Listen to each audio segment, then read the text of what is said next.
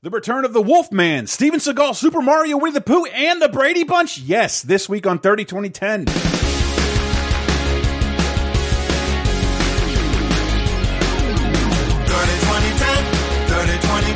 3 decades, every show, sometimes associated videos. 30-20-10, 30-20-10, surprises and excitement. Yes, we're going to the 90s and 2000s and 2010s on 30-20-10. Welcome, everyone, to 30-20-10, the Laser Time Network's weekly pop culture time machine, each week taking you back through 3 decades worth of movies, television, news, video games, music, and so very much more. Hi, I'm one of your hosts, Chris Antista. Who else is with me? I'm Diana Goodman, and I'm going to bake your sons into a pie. It's me, Sarah. And yes, welcome to 30-20-10, where we explore 3 decades in a single show, 30, 20, and 10 years ago. Get it? We'll be talking about February 7th through the 13th through 1990. 2000 and 2010. I didn't mess that up. This is like my equivalent of signing checks, which I don't do anymore. Who does? Which is why I haven't paid those fines for all the tolls I blew on the way to and from Orlando. But yes, welcome to 30-20-10. I want to say right out the top, thank our patrons, patreon.com/lasertime. People like J.R. Rawls, who I just want to say at the top for once, you rule, and I love your feedback. And man, I wish you could do the show instead of me sometimes. But I feel like he does our job for us. Right. And starting all the topics on Facebook of like, hey, did anyone else remember this? Here's my experience with it. And, starting the conversation about whatever goofy shit we're talking about. Right. So he is an executive producer via patreon.com/lasertime. And that is the method that supports this show, and the entire Lasertime network keeps everybody paid, fat, happy. Neither of those usually happens, but it's something. Reimburses people for their time and expense, and we do appreciate all of that. And also a big plug for the Lasertime Facebook community. You guys are typically incredibly awesome, and just a huge big ups to EP JR Rolls. You rule, buddy. Anyway, 30-20-10, February 17th, 7th through the 13th. Let me get that straight. Let's start as we always do in 1990. With a little bit of news. Here's a couple of pieces of news. Communist little bits of news, just teeny tiny drips of news. Yeah, I added something in here. I'm like, oh, this doesn't belong in here. Because on the 7th, the Communist Party of the USSR votes to end one-party rule. And Diana will, I hope, explain what that means exactly. Well, there was a time where the Communist Party was in charge, and that's it. We don't have open elections with multiple parties. We have communism, and the Communist Party does communism, and that's it. And following the wave of all these other folks in Eastern Europe, Poland, East Germany, Romania, Czechoslovakia, Russia sees the writing on the wall, and they're like, well, we can start transitioning to less hardline communism, but they think it's going to still be communism. Yeah. And it's the next 2 years or so are going to be interesting, but hopeful. I mean, this is definitely a step forward. Like, do you want to have a socialist party that's a little tightly to the right of Communist Party? Yeah, you can have one of those now, but we'll probably be watching you. Yeah, I know. Okay, and like I can wrap my head around that. I remember I said previously when the Berlin Wall fell, I had no context for it. For some reason, this news on the 11th. South Africa frees Nelson Mandela after 27 years in prison. Right in time for Black History Month. There were pictures of him all over the school. So I had every idea what was happening here. I just find that odd. How did they in time get ready to celebrate the exoneration of Nelson Mandela? Well, I mean, it's not in the works. Exoneration. It's just they freed him because he was basically a political prisoner. I mean, part of it is interesting that has something to do with the communism starting to fall, in that South Africa is under a ton of pressure from everyone else. They're under sanctions. Get rid of apartheid. This is bullshit.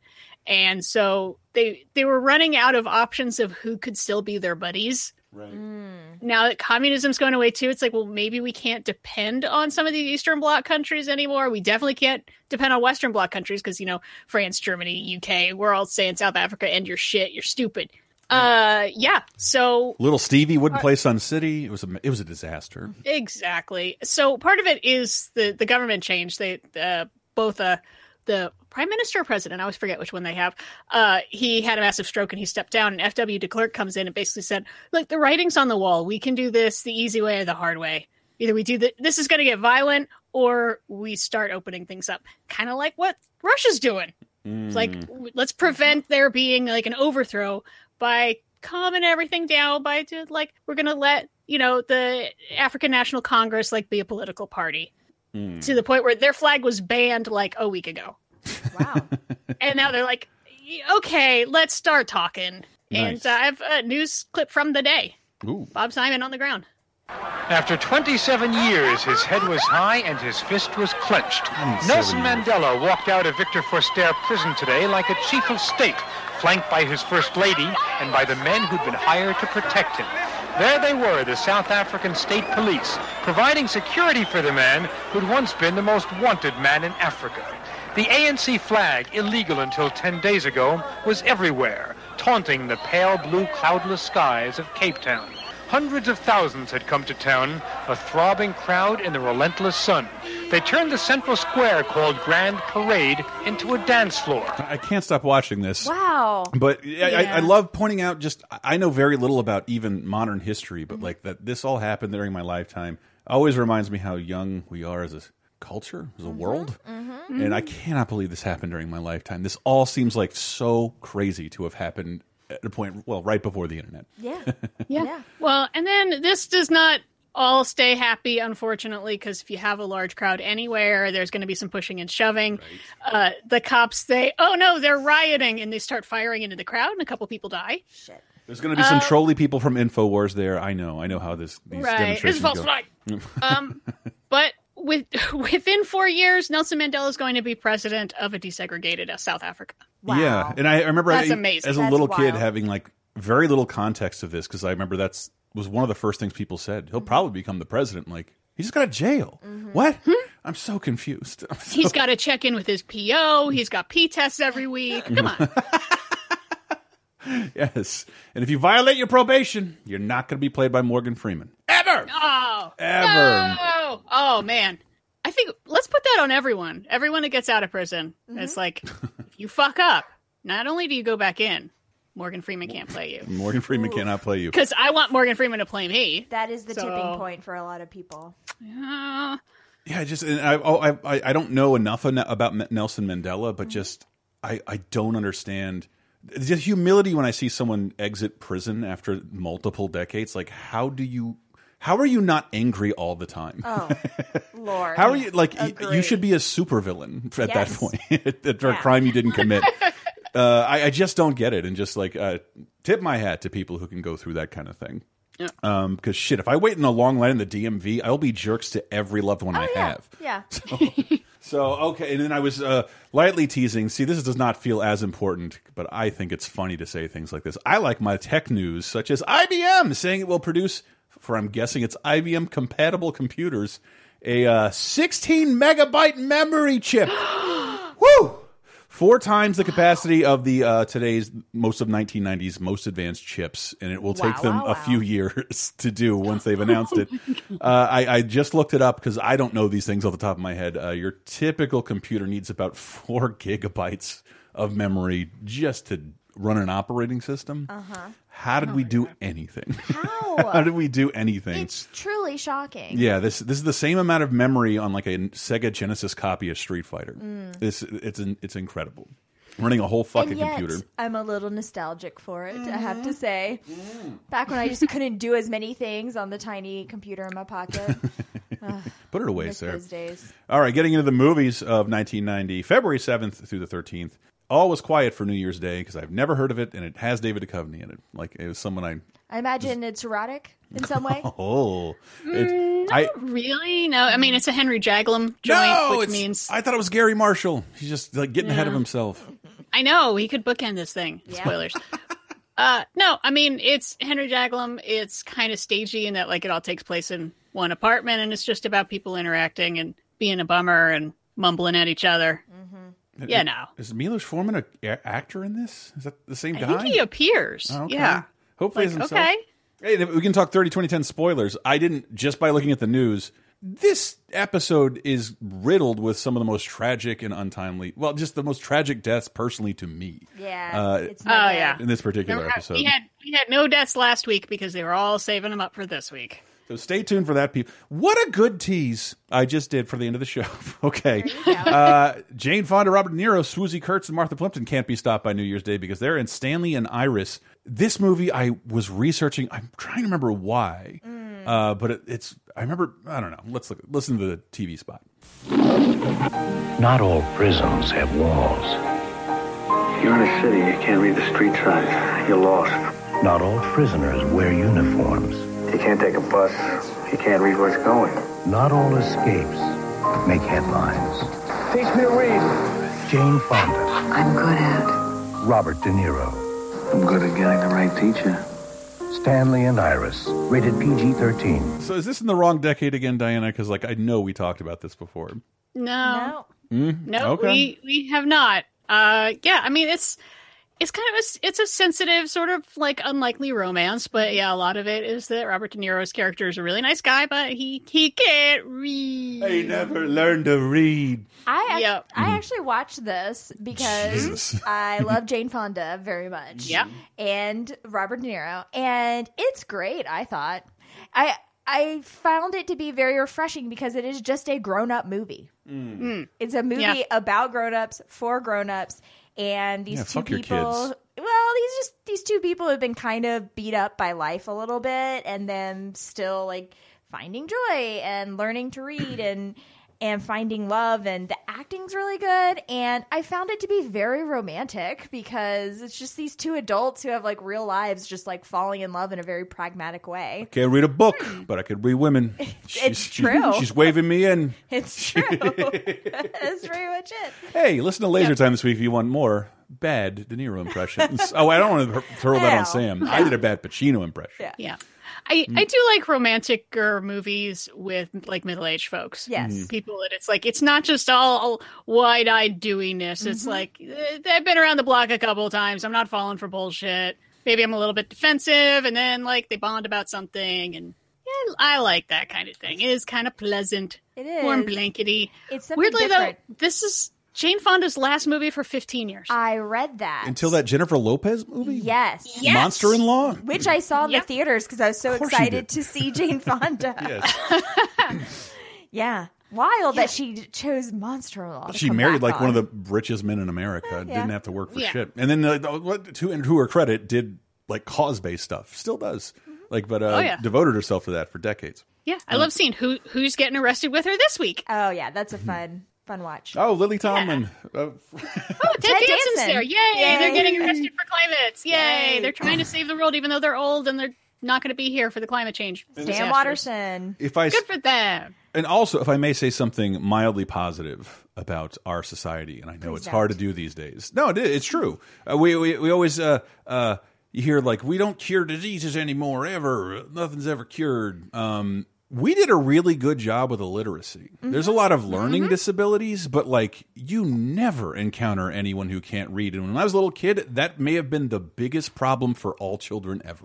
Yeah. The way they promoted it. You don't even hear about it as a hardship anymore. And I'm sure this still plagues certain people, but like most of the time we realize a lot of that is a learning disability. Everyone has access to the tools of learning how to read. There's been a lot done as far as people who have certain roadblocks to being able to learn how to read, whether it's a sensory issue or a learning disability. So much work has been done as far as taking down those roadblocks and actually the best way to teach different kinds of learners. And I think that's a big reason why literacy, I think, he's a good learner. Yeah, I think that's, and also, I mean, on the other hand, too, I think it might be easier than ever to get around in society without being able to read. I mean, one of the big plot points in this movie is he can't read a map and he can't read street signs. And so that makes it very hard to live your life if you can't get on a bus because you don't know where you're going.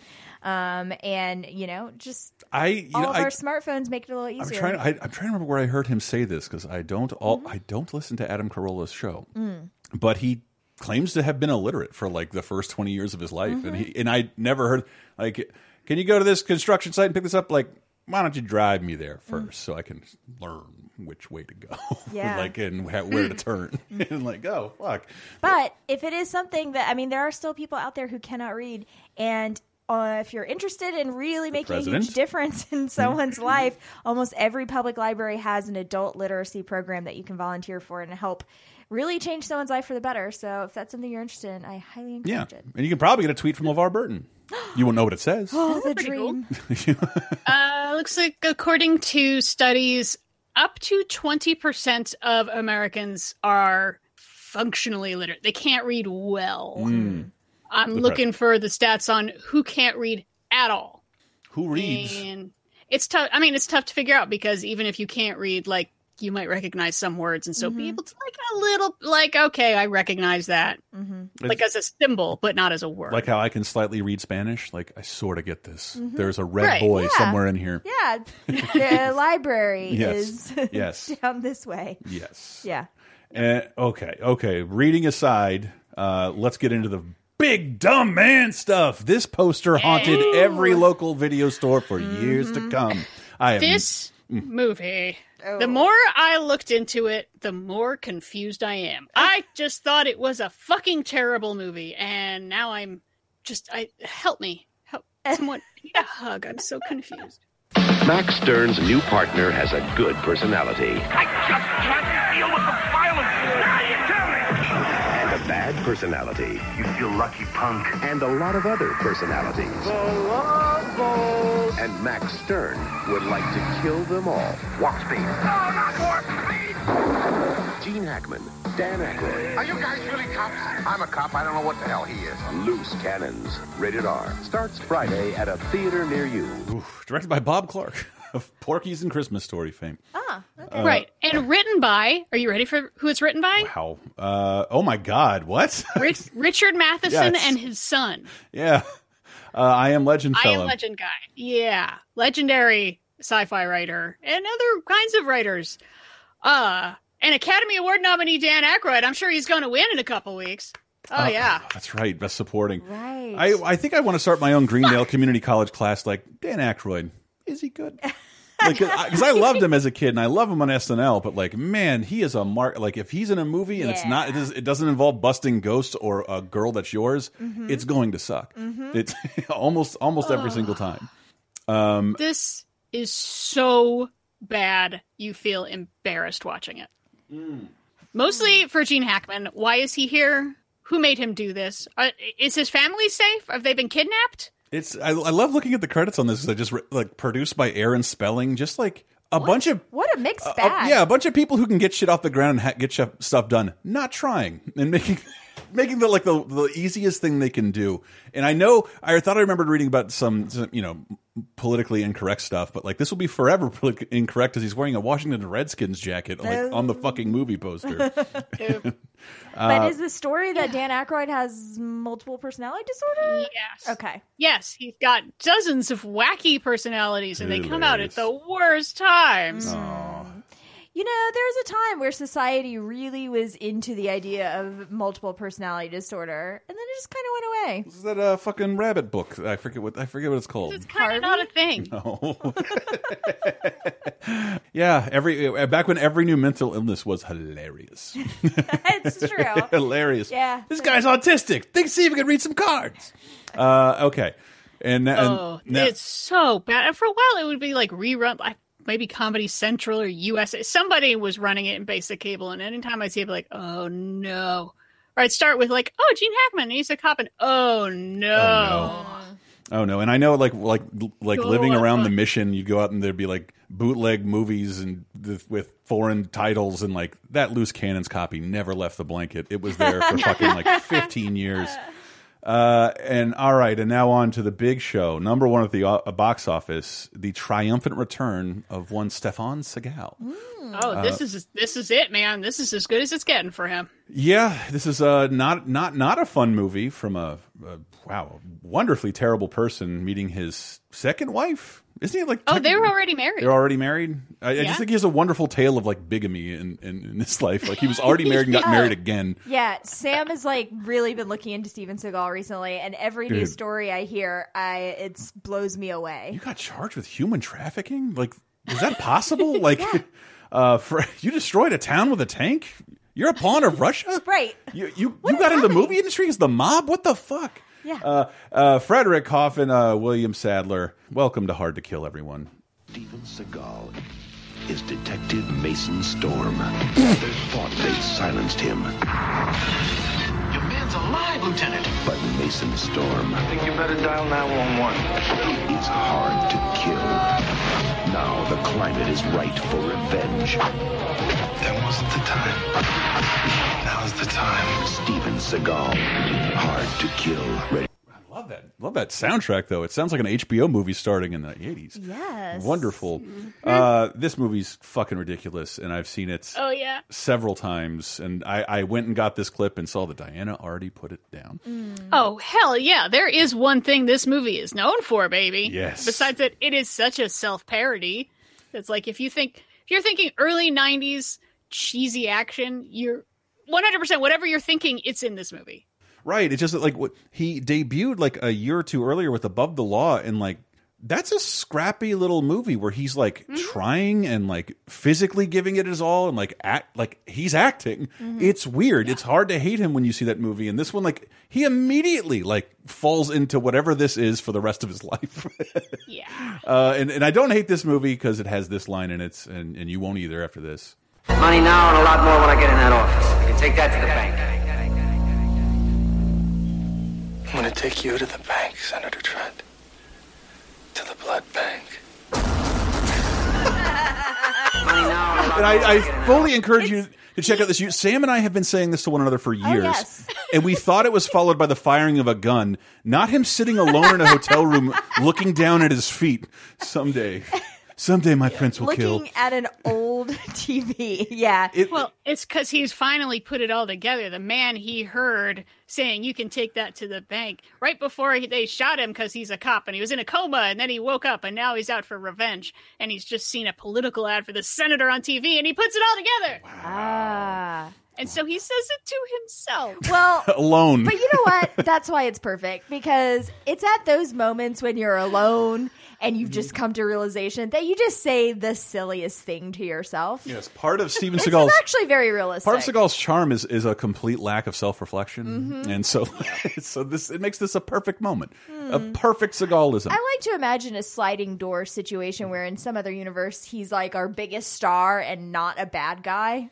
Wow. Because I mean, like, he's very handsome and he's obviously a capable. He is. Tell me more, Sarah. Back then, yeah. And I mean, he's a capable action movie person. Okay, he looks like an animated panda come to life. Yes, in most of the movies I see him in. He's just so. I mean, I would make him more of an otter because he's just so slick and wet. You know. Okay, I'm almost done. Keep going. It's working. It's working on me. A bizarre endorsement on 30-2010, courtesy of Sarah Barron. Let's not construe this in any way as an endorsement of Steven Seagal. The only thing anybody's going to remember. My husband may divorce me. No, I'm sure he's probably contributed to the thirst. That's probably why this is happening. Moving on to television, 1990, February 7th to the 13th, the 9th of February. Good Lord. Yeah. This is so bizarre. So the Brady's debuts. Well, I don't know. I had an odd affection for the Brady Bunch, and I did watch the TV movies that spawned this series. So this is right. Yeah, they were big hits. The Brady Christmas reunion, and big hit. The Brady Brides or whatever. Yes. But they were also like dramedies, like no laugh track. They're shot like regular movies with as much of the original cast as they can get. And what's bizarre about this is it only runs 6 episodes. 6 episodes. You think it would be more popular, but it's not. But I pulled the opening song. It's a little long, but it literally gives you everything you need to know about it. Yeah. So I thought there was fewer things in my life I wanted to hear than the Brady Bunch theme song again. No. This fucking version is even worse. Yeah. Like, I hate it. But it's a story of like the Brady kids kind of all grown up, and the story tells you it tells you exactly where they are now. Oh my God. Like it just I didn't hear one with lyrics, so I can't wait you. to hear this. Yeah, and correct me if I'm wrong, but it's all the same actors, right? It's mostly the same. I think it's like the last time Robert Reed was healthy enough to be anything. Yeah, like I'm not sure the big name actors that I know are still there, and there may be like a couple that I didn't know the name of that person. Yeah, so everyone that's been on a VH1 reality show is in this episode. Florence Henderson, the only one that matters.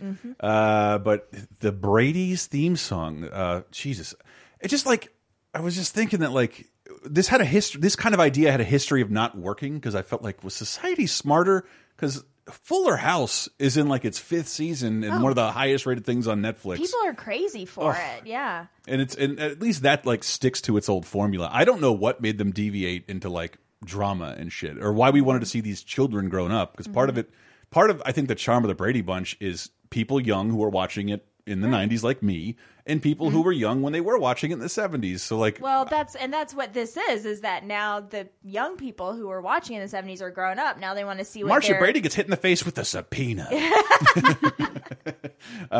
This song.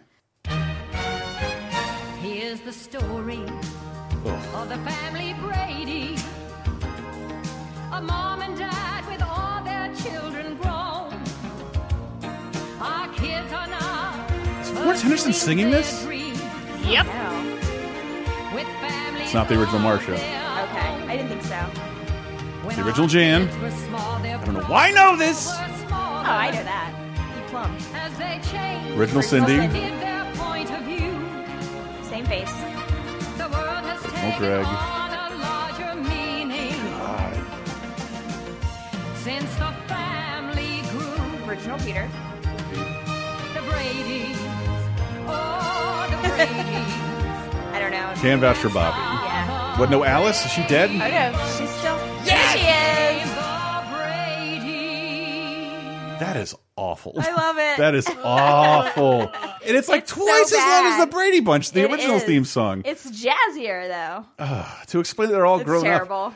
I looked at SNL this week because I was like, what? Quincy Jones is the host? Like, what? I can't think of any other music producer. No. Oh, can I say one more thing about the Brady's? Please. Yes. Yeah, one more thing about the Brady's. I just dug up TV debut of Jonathan Taylor Thomas. Oh, okay. One of the Brady grandkids. And I don't know why, because like the nostalgia for this was like at a fever pitch, but it went up against TGIF on CBS, and was CBS's lowest rated show for all of its 6 episodes. So said it was going in hiatus and then never returned. I think it just did not hit at the exact right time. I just think it's too weird. B, it's up against like the things people want from the Brady Bunch they're getting from TGIF. It's true. Why would That's they? true. Yep. Why would they Good watch point. this? And but yeah, Quincy Jones is hosting SNL. I tried to pull some sketches from it, but they're all pretty impenetrable. Even one that's solely audio based. So check that out if you want to. Because on the 11th we have one of my favorite episodes of The Simpsons, Moaning Lisa. Moaning Lisa, introducing pretty much the biggest thing, Bleeding Gums Murphy. Bleeding Gums Murphy, the jazz man who testifies to Lisa. But to me, it's more important. I never see more James L. Brooks in The Simpsons than a Lisa episode. And it's Lisa's. It's the first episode ever centered on Lisa. Like, try and imagine that. Like, you don't know anything about Lisa Simpson. There's been a couple episodes where she's been a bit of a toxic brat. Yeah, because she's not that defined yet. But it's the first Lisa episode. Don't get mad, ladies. It is also the first episode of The Simpsons ever with a B plot. So you can't just for me, it was all about the Mike Tyson's Punch-Out video game. They're playing that. Of course. But all Lisa episodes are the best episodes. Something about Yeardley Smith in that character, I don't know. It makes you. I don't know how she makes Lisa such a compassionate character, but like the whole world of The Simpsons is always kind of against her, and she's just pretty passive about it. So when she asserts herself, goes out to find some love of jazz on the very bridge Homer was going to kill himself on. She finds Bleeding Gums Murphy, and they get to talk about jazz. That was beautiful. What's it called? Oh, it's a little tune that I call the I Never Had an Italian Soup Blues. And that's the voice of Ron Taylor, who I don't know super well, but he had been in a couple of things that, like, I think Al Jean, one of the writers of this episode, had worked on. He had a lot of bit parts. He's the black guy on Twin Peaks. The coach. Okay. He was the original voice of Audrey 2 in the play for Little Shop of Horrors. Okay. How about that? Yes, but this is such a great episode and forecasts a lot of great Lisa episodes to come. I watched a little of it and then fell asleep, but I definitely want to finish watching the episode because, like I said before, now learning to play saxophone. So thus completing my journey into supposed to bring it. Simpsonhood. That's right. I was supposed to play it today. You're supposed to bring it. Whoops. And as if this week couldn't be bigger for little Christopher. Video games of 1990, and it is a big one. You might remember it from the first sound you hear in the game. Woo! And we, of course, oh my, we go way. Put on my Tanuki suit. We go way further into the games on our 30-2010 Patreon show at patreon.com/lasertime, supporting this show and others. And we'll do that with the Video Game Apocalypse guys, because Super Mario Brothers 3 is one of the best-selling video games of all time. And I think up until very recently, it was the best-selling, like, not packed-in, budget-priced game of all time. But I think, anybody can download Minecraft for $20. So, like, what are you going to do? But I still think it's got to be up there, because I was looking at They don't. Not only do the video game release dates from this period not great, their sales numbers aren't great either. And it's reported that it sold 17 million copies alone on the NES. Another article posted that it was one of the first virtual console games on the Wii to sell 1 million copies. So add 1 million there. It was remade for the Super Nintendo. It was remade for the Game Boy Advance. It's been available in all those little consoles. It's currently available in the Switch store. So I think it might be one of the most played Mario games of all time. And only to put it in a context, it's Super Mario Brothers 3. But remember what we said about Super Mario 2? It was sort of a reskin of a promotional game Nintendo had made.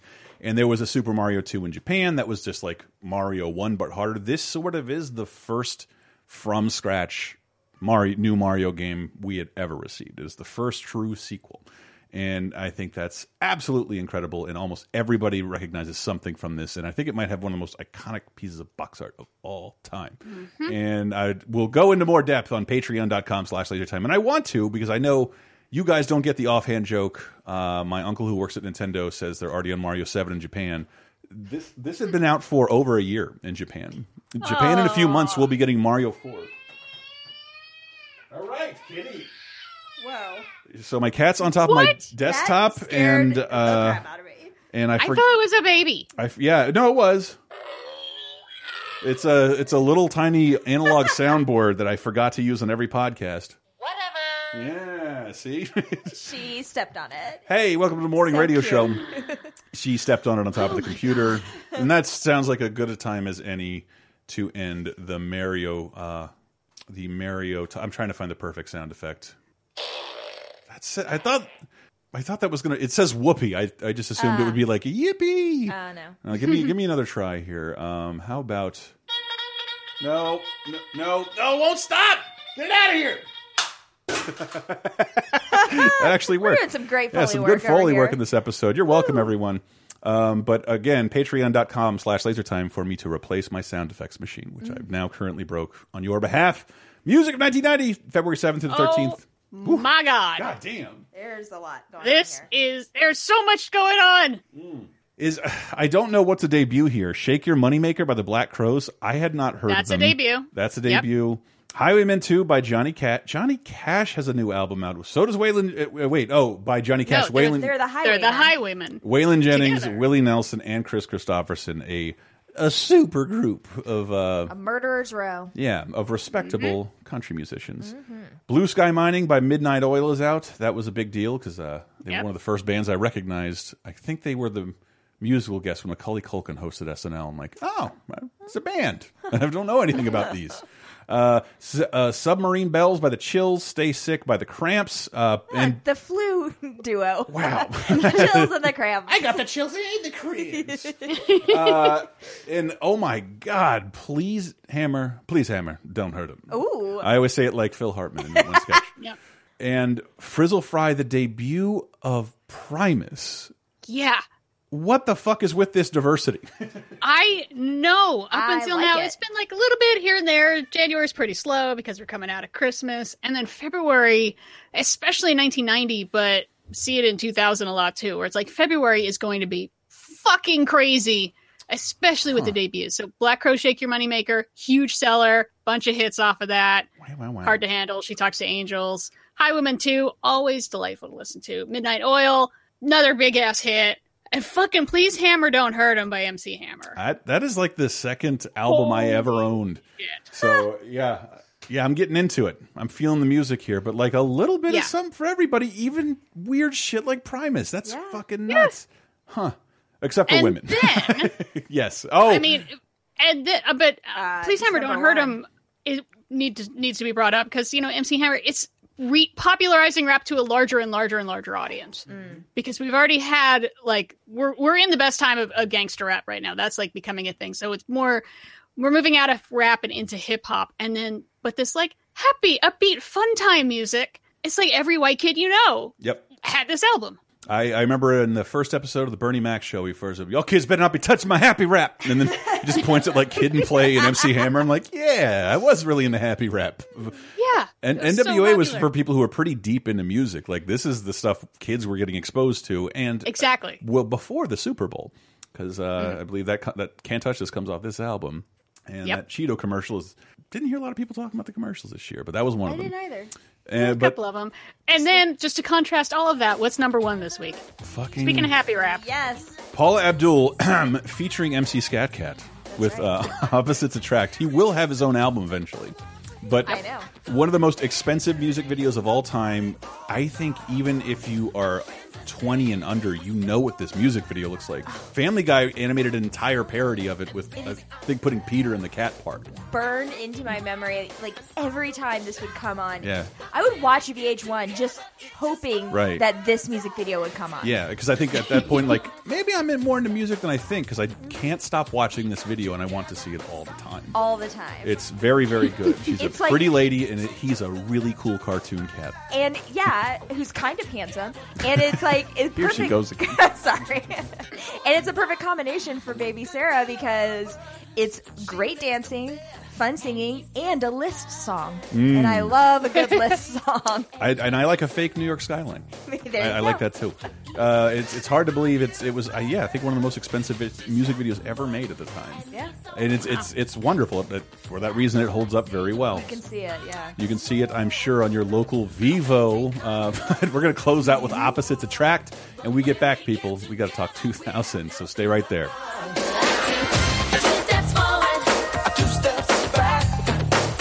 We come together, opposites attracting, you know. It ain't fiction, the natural fact. We come together, opposites attract. Hi, it's me, Diana, and thanks for listening to 30-2010. I hope you're enjoying the show. We've got a lot of good stuff coming up in 2000, in also 1990, 2010. I think it's better than 2009. So, did you miss a name of a movie that we were raving about on 30-2010? Because we've been trying to get better at saying the title more than once. But if you completely missed the name, you want to find the movies we're recommending, you can check out our new profile on Likewise. Likewise.com/302010. 302010. Likewise is an app that helps you find movies, TV, books, podcasts, even restaurants that you might like based on things you already like. And in the case of movies, it will tell you where you can stream them right now. That's probably like the big sell for me. I like anywhere where they will tell me where I can stream things because I will open up like 7 different apps trying to figure out where it is, if it's HBO or Amazon or Netflix or whatever. So having one place that says, hey, you want to see this movie? Boom, here's where you can see it. And also, here's other movies you might like based on that. It's all based on people's recommendations on Likewise. You could even recommend 30-2010 for your friends and family because you're super plugged in like that, and people are always looking for new podcasts. You can download Likewise as an app or use it online, just on the web. Likewise app is at the Google Play Store. It's at the Apple App Store. You can check out all of our recommendations. We got a bunch of lists, including Classic Corner, which has more than 200 movies, all of which come with my stamp of approval at likewise.com/302010. That's 302010. Okay, back to the show.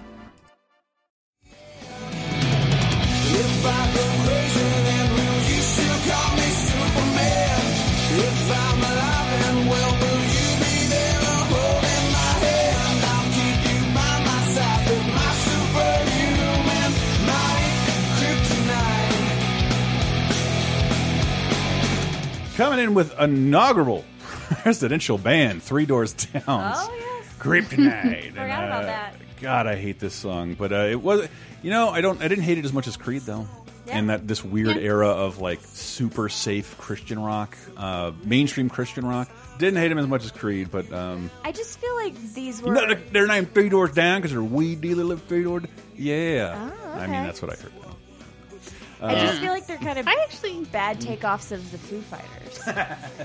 Yeah, you're right. Because, I mean, like I don't hate this song. It's just there. I don't either, but when I hear it, I also hear My Hero. And Everlong, well, which are better songs from a better band. I can only one up you there. Around this time, like a year beforehand, we're like, "Fuck, we live in Florida, and there's all these beautiful, unpoliced sinkholes that you can swim in with like fresh-fed water that are like that may sound shitty, but it's like you're going directly in a beautiful blue aquifer, and you can drink out there.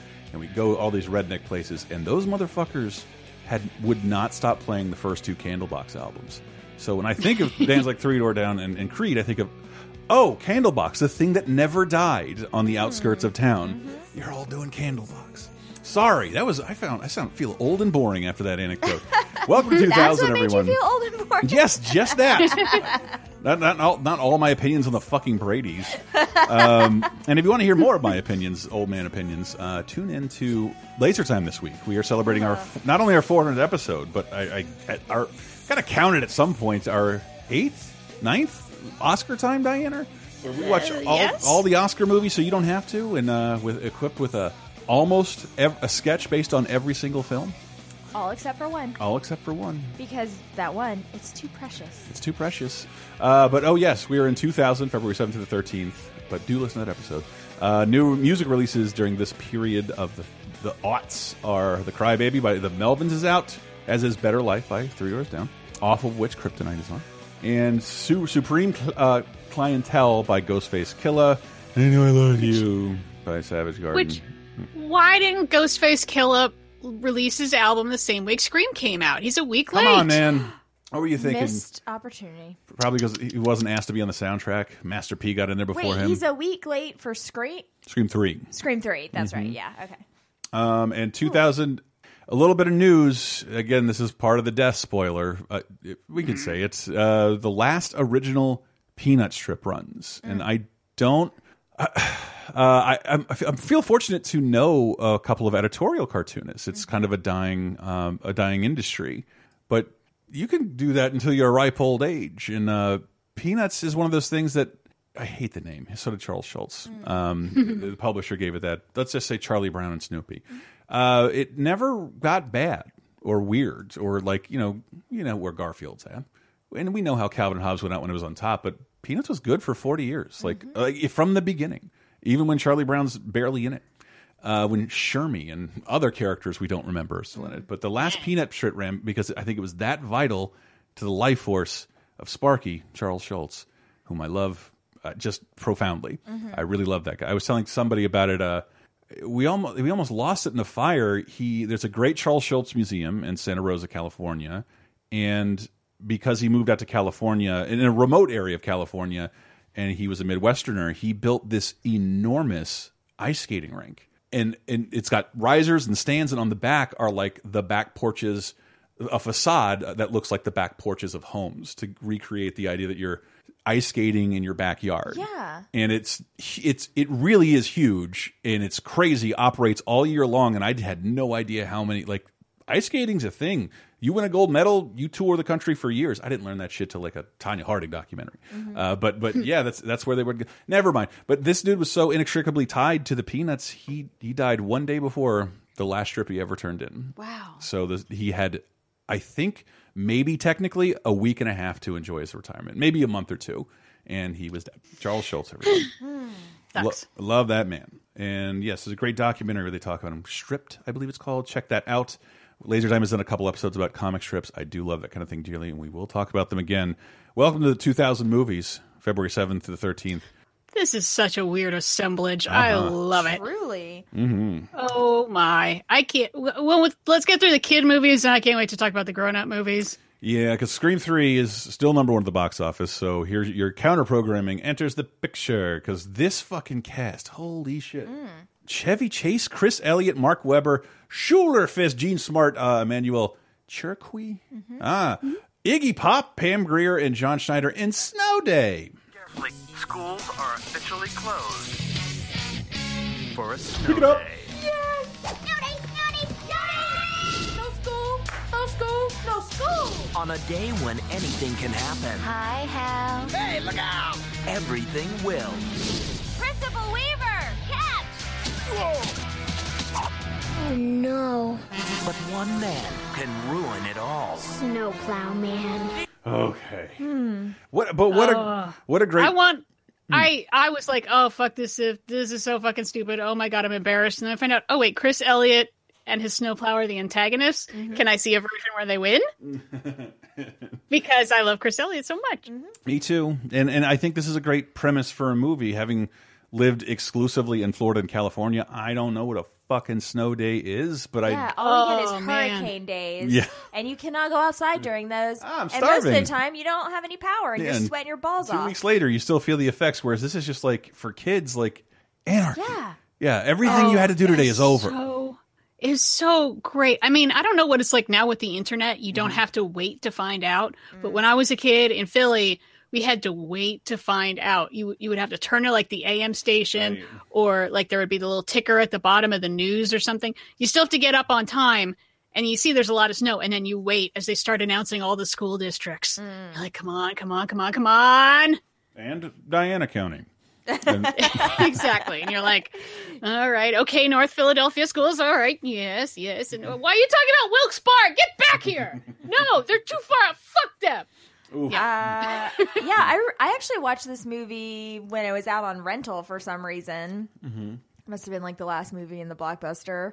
But I remember it being not that bad for a kid's movie. I remember feeling like this is going to be terrible. And then the trailer, I think, does not do it justice.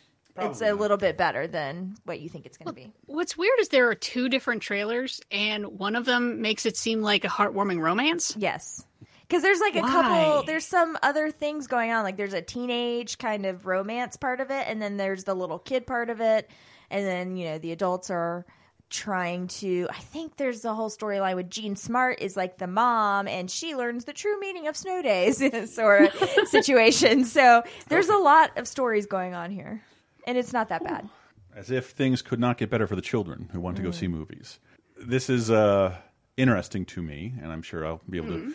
I can't wait to tell you why. I think it's interesting as a corporate thing, because Snow Day is a Nickelodeon joint. Right. And they're going head to head with their main competition, Mr. Disney. Right. And it's also the return of Winnie the Pooh to movie theaters for the first time in decades. And I marked this as... I think Winnie the Pooh's kind of waning in popularity, but like if you looked whenever like A.A. Milne's estate was suing Disney, it was like... it made up roughly like 60% of their merchandise, Winnie the Pooh stuff, because they had so much straight-to-video shit and pajamas. Yep. Because I love The Many Adventures of Winnie the Pooh. What a fantastic film. All those characters are so wonderful. Oh, yeah. And frightening. Yes. Yeah, it's a little bit of both. Yeah. But everything else is like fucking raw baby shit that I don't... Well, The Many Adventures of Winnie the Pooh is still fun. And then was this right around the same time that Disney came out with their merchandising of like the more simple looking Pooh stuff? You know what I'm talking about? Oh, that looks like the A.A. Milne illustrations. Yes. Yeah. I think so, but it's also coinciding with they finally have a ride in the park. Right. And which it's odd to think that didn't happen. That movie's from the 60s. And like this is one of their biggest merchandise movers, but I think it's at this point the swell of popularity for Pooh is undeniable. Oh yeah. And so Disney like kind of has to make another movie. They do it with their straight to video division, mind you. And it's they kicked off who did they kick off? Paul Winchell as Tigger, because he was getting they kicked him off for being too old and raspy. And I just want to say what a great voice actor Jim Cummings is. He is and still is Tigger and Pooh, and has been since the television show. I just think I can't do either of those voices, but they're 2 totally distinct voices. I do it sometimes to annoy my lady friend. Oh, bother, I can say a few words. Rabbit. Piglet. That's it. Little micro impressions of Pooh. But Jim Cummings does it all with the help from Optimus Prime, Peter Cullen, Tom Attenborough, John Hurts, Nikita Tompkins, John Fielder, Katie Sousey, and a bunch of other voice actors. But this is the Tigger movie. Coming only to theaters.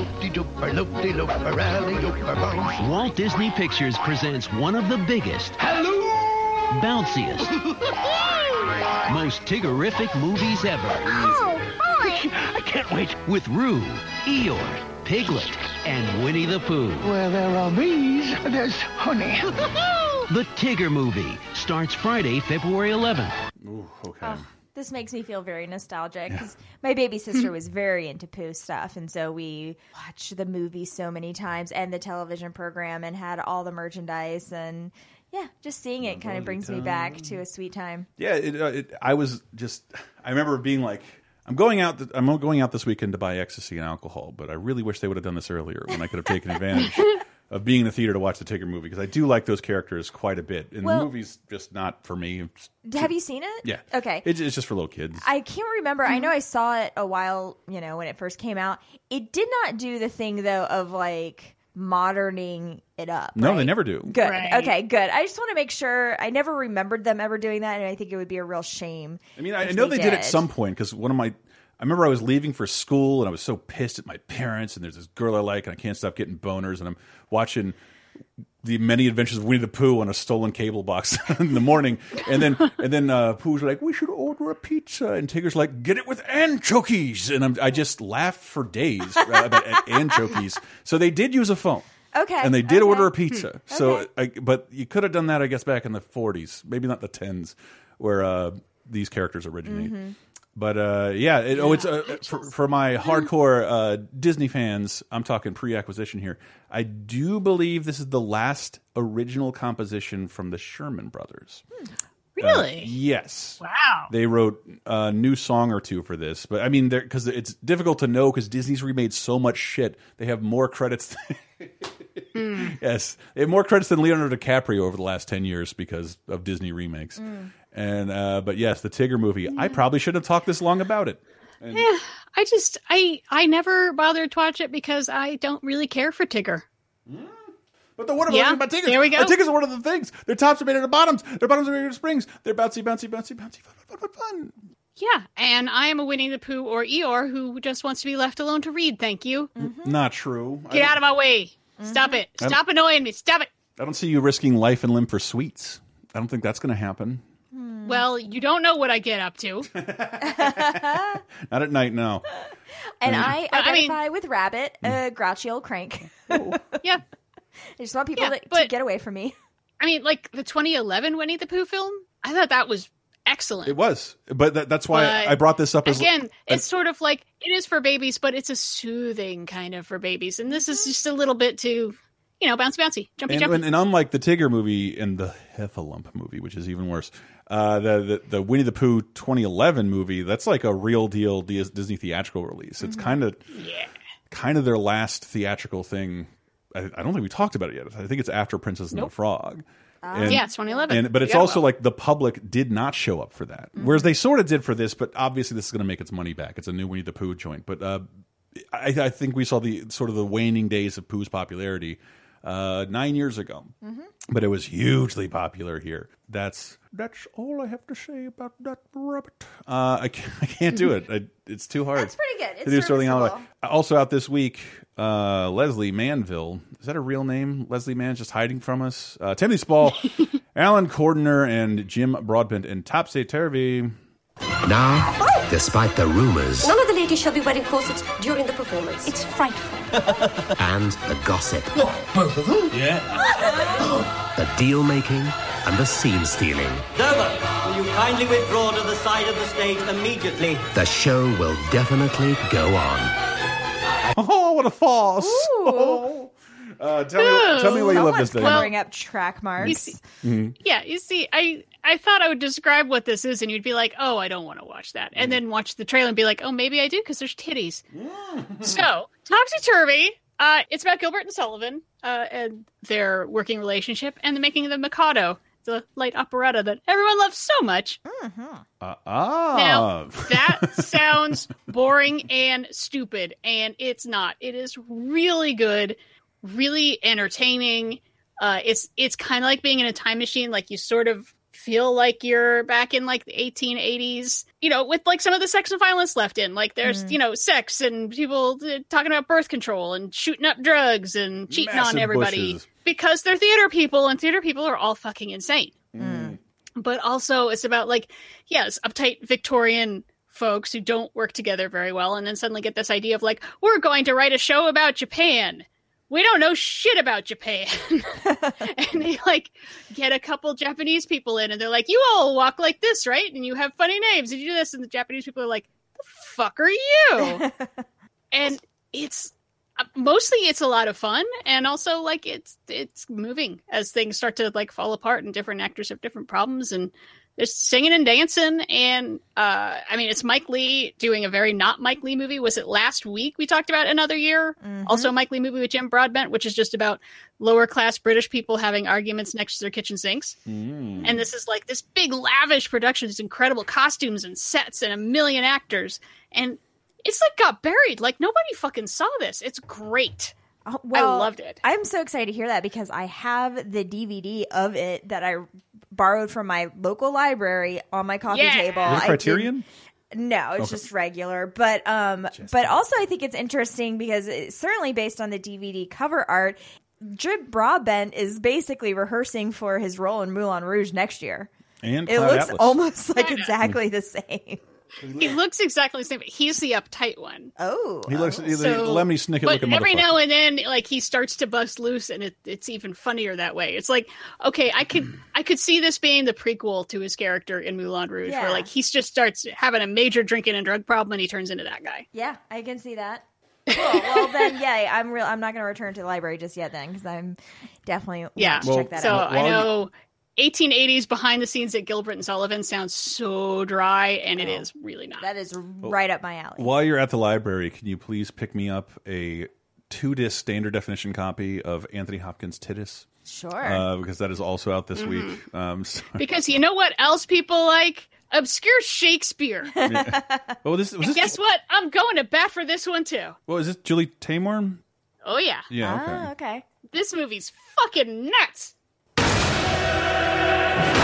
Fox Searchlight Pictures and Clear Blue Sky Productions, proud supporters of public television, present Tony Award-winning director Julie Taymor's motion picture directorial debut.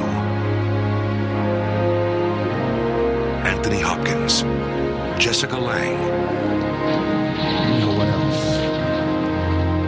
Titus. Oh, I got the pronunciation wrong. That does look nuts. It is nuts. I got the weirdest recommendation from our mutual friend Tyler Nagata, you may remember from our old podcast, who I think like almost exclusively watches anime, and he's like, you got to watch Titus. It's fucking nuts. And I did, but then I accidentally got too high, so I forgot most of it.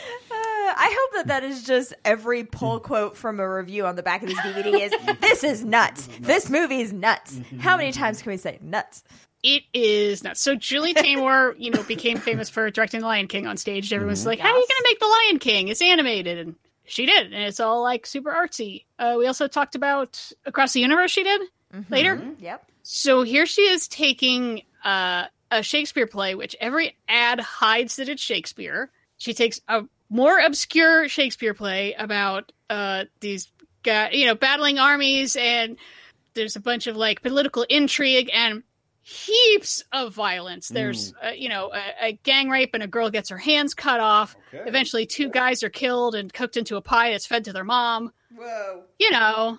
The good stuff. And whoa. It is done so creatively, and like it's all really anachronistic. Like sometimes they're in cars from the 50s, but they're all using spears.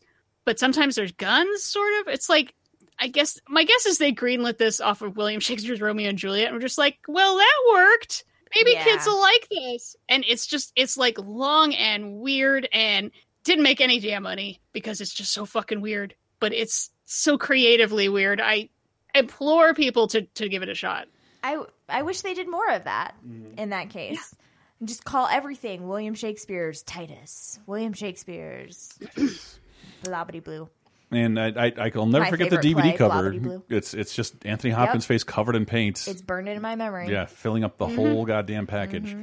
The movie I did see 11 billion times, which I might be a bit of an apologist for as a giant Danny Boyle fan.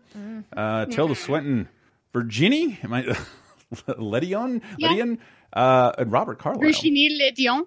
Leonardo DiCaprio in The Beach. They found all they ever wanted. A paradise few have ever experienced. I don't suppose that there's any reason that you should spend time with me. What are you talking about? Just making conversation. Do you have a girlfriend? Why? Just making conversation. A temptation Would you like to come to the beach with me? they had never known.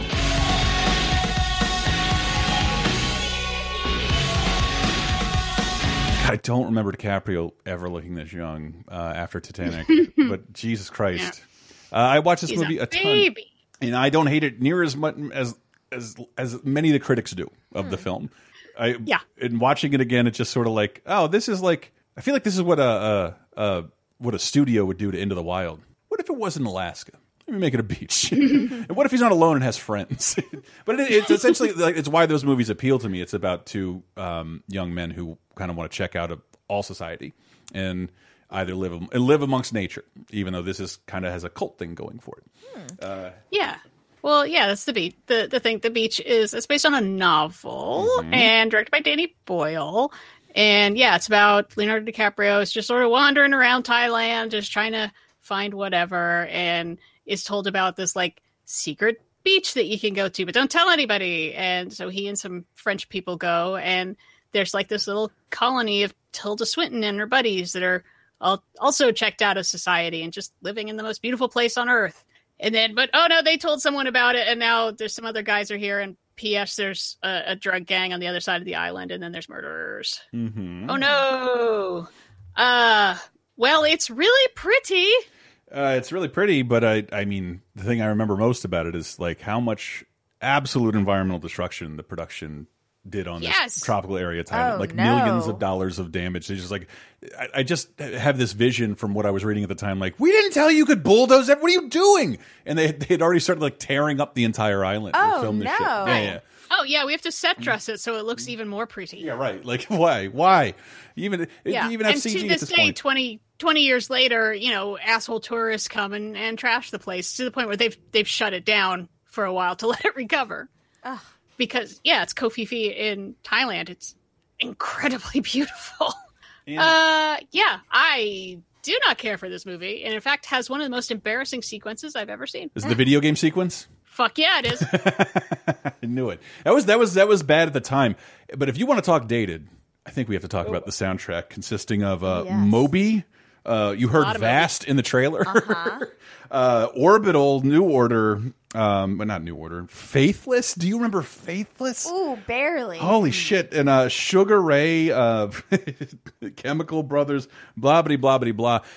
Here's one. It's the first Danny Boyle movie without Ewan McGregor. Rumor being, if you get rid of Ewan McGregor and put DiCaprio in it, this will be funded a lot more. It'll be a lot easier for you to make.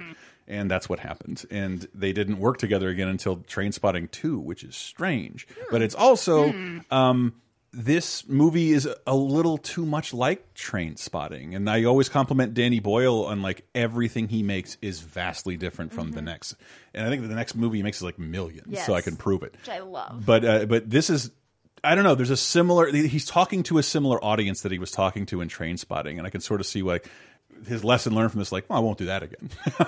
I'll go make a kids movie. I'll go make a fucking zombie movie. I'll go make a guy lost in the mountains movie. A fucking Bollywood movie. Another zombie movie. He didn't direct that one, but oh, he did. No. Oops, sorry. But the beach, I don't hate it, and I don't know. It's. I've said this on other podcasts, so I'm sorry if I'm repeating myself. I do like Danny Boyle did kind of hit upon a 90s style. And I like a movie that wears its current period on its sleeve without trying very hard. And I agree. This is a very dated movie. But whenever I look back on shit from like the 2000s and shit, like other than the cell phones, like So there's a bunch of classic music in it. You like tried your best to not date it, to not live in the moment. And it was a time of feeling like this in young people and really awful electronica. And so like it's all over the movie. And I dig that. I do still kind of dig that. But The Beach, no one else will ever recommend to you. I'm not even sure that I want to. Yeah, like I appreciate trying to tell a story, like the whole point of it seems to be it's like you can't escape human nature. It's like you can try to run away from people, but you can never run away from yourself, I guess. I've always wondered why you can't ever have a commune movie where that's not the point. I think ever notice it's all made by like cucumber martini sipping studio executives like that'll never work out there. That society's going to fall apart instantly. I don't know why they're talking. Yeah, some of it's just human nature, I guess. I mean, we're meant to cooperate, but we also are inherently selfish. And there's a way better way to make that movie than fucking up Thailand and embarrassing yourself. Yeah, the point where Leonardo DiCaprio loses his mind a little bit and thinks he's in a video game is so embarrassing. I know, but it's funny because he this is during the scene where he's ostracized from the main community and has to like essentially live alone. I did Outward Bound and had to do something similar called a solo where you're left out in the woods, and it really is a good way to feel insane after like 3 days, like outside alone, not talking to anyone. And he starts messing with the drug dealers because he's bored. Yeah. And he said, I imagined it like a video game. And that's how they shoot it. And it's silly as shit. And I don't know why I haven't seen it GIFed more often. Maybe I'll do it. It made some movie because it's Leonardo DiCaprio's first like solo starring role after Titanic. And yeah, I mean, it made a bunch of money. It made more money than Topsy Turvy and Titus combined, honestly. And I like those movies much more, and they take more creative risks by far. Yeah, I think that's why I watch them. And The Beach is more of like an odd curiosity now than like a good movie. Right, because like I think both the movies Danny Boyle made before and after this, it's A Life Less Ordinary and 28 Days Later. And 28 Days Later is, or A Life Less Ordinary, if you didn't hear that episode where we talked about it, is just ridiculous. But in a good way. It tells you it's going to go for it and goes for it. This is just like a very mainstreamy movie. And like it was supposed to be, can Leo carry a movie? Surely this will be a biggest hit of Titanic. And it was not. And it kind of gets maligned because it was one of those movies like Titanic that was in the news more for its production than for its merits. But moving to television to 2000, February 7th to the 13th, the ABC TV movie Mary and Rhoda. I've never heard of this. It's the team up of Mary Tyler Moore and Rhoda Morgenstern. Really? Yeah. Like they're back together? Yeah, they get back together. One's divorced, the other's widowed, and they come back together for a little adventure. And it's great. I love seeing that. And when there's Maude, when there is Maude. Is she not in this? Is she not part of that gang? No. Oh, damn it. No. Single word lady sitcoms. I'm getting confused sometimes. Oh, yeah. But Mary and Rhoda, and then on the 7th also a lovely episode of Freaks and Geeks. And there's a billion reasons why this show is amazing and holds up so fucking well. But we talked, I think, last about the pain of Jason Seagal's character, the pain of being in love with someone who doesn't love you back, but also like this time for the younger sect, it's Sam's desperation to be noticed by women, but he's still got the body of a little kid. And it totally happened to me. And to make this an even more glorious experience for me, yes, indulge me. The episode Looks and Books. He goes to a store to try and update his outfit, but it's the year 1981. He ends up in a store selling mostly like disco leisure suits, and not as in like, isn't this hilarious? Like, no, that would have happened. Like these stores were on their way out, but they weren't dead at this point. And he just thinks it's the coolest look ever. And I think this is one of the ones that Paul Feig, I believe, or is it? I think it's Paul Feig. This is like an actual story from his growing up life. This is a real thing that happened to him. I mean, that was one of the things that was so beautiful about the making of Freaks and Geeks is that they developed storylines based on the writers sitting around in a room and telling the most embarrassing, worst stories of their childhood and high school time, and then making a show out of it and finding the joy and the pathos and It just gives me goosebumps and douche chills, all those things. Because I tried it. I remember friends who tried it, and it was equally awkward to show up one day with a different hairstyle and look. I am thinking of a specific day in high school with me showing up with a different hairstyle. And it was rough. You may be able to pull it off like in between the summer, but man, those kids who tried at Christmas break. I remember one of my friends showed up one day. He was just white trash. Then he just showed up with like a backwards hat with a tag hanging out of it and gold chains and a basketball jersey. I'm like, what are you doing, Justin? And it wasn't bad. He fit in with like what people were wearing. It was just so desperate, and I think that's one of those things kids pick up on. But to ease me through this show is produced by J. Elvis Weinstein, we talked about last week because it was his last episode of Mystery Science Theater 3000, and then in 1990 he's a producer on the show, so he cast a couple of MST guys. So delivering this pain, the man solely responsible is none other than Mystery Science Theater creator Joel Hudson. So I'm going there. I love his character in this. He only plays this character like on 2 or 3 episodes, but this is his debut, and he's just the guy obsessed with who has not let disco go yet and is willing to recommend it to anyone. What is it? This is a Parisian night suit, and I predict every trend-setting guy in this city's gonna own one. Wow. Really? Really is right. Buy this garment, and I guarantee you'll be perceived as a man of distinction by the ladies. I don't know. Hey, guys, look at me. You know, I'm not a handsome man, but I learned how to style my hair, started wearing some of these clothes. It's been pretty cool. I don't know how to describe you a Parisian night suit, but it is a one piece for a boy. Yes. With a belt in the middle. And oh goodness. Can you imagine standing in front of a urinal trying to make that all work? You told me in your romper you basically had to get completely naked. Yes, it's true. Oh yeah. At least I have a stall. Oh shit! I've always wanted a reason to drop my whole pants at a stall again, like I'm in kindergarten. Imagine also having your shirt off, because that's what's going on here. Oh, that would freak everybody out, and I don't even think I could get in trouble. I came from the beach. It's my Parisian just don't have man a shirt. suit, leisure suit. But I love this episode. I love Joel. It's so sweet. I love Freaks and Geeks, and we're once again recommending it, as we'll probably recommend The West Wing on the 9th in the 2000s. Take This Sabbath Day. It's where we meet Marley Matlin? It's where we meet Marley Matlin, one of my favorite characters from The West Wing. She comes in like a wrecking ball, basically. She is a pollster and she comes up a lot throughout the entire series.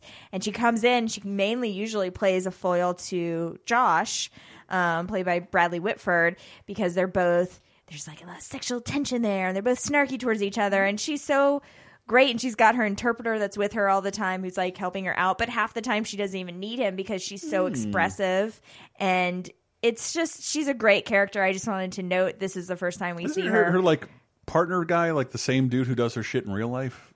Oh, maybe. I don't know. Because I imagine you have to have a pretty close relationship for that. And I just love her character so much. She's really fun on the show. And speaking of ladies, I just can't remember a lot about right now. Juliana Margulies. She's the host of SNL this week with DMX. What's his name? It's also DMX. But I don't. I remember this being not a great one, actually. Yeah. And again, I didn't know who she was.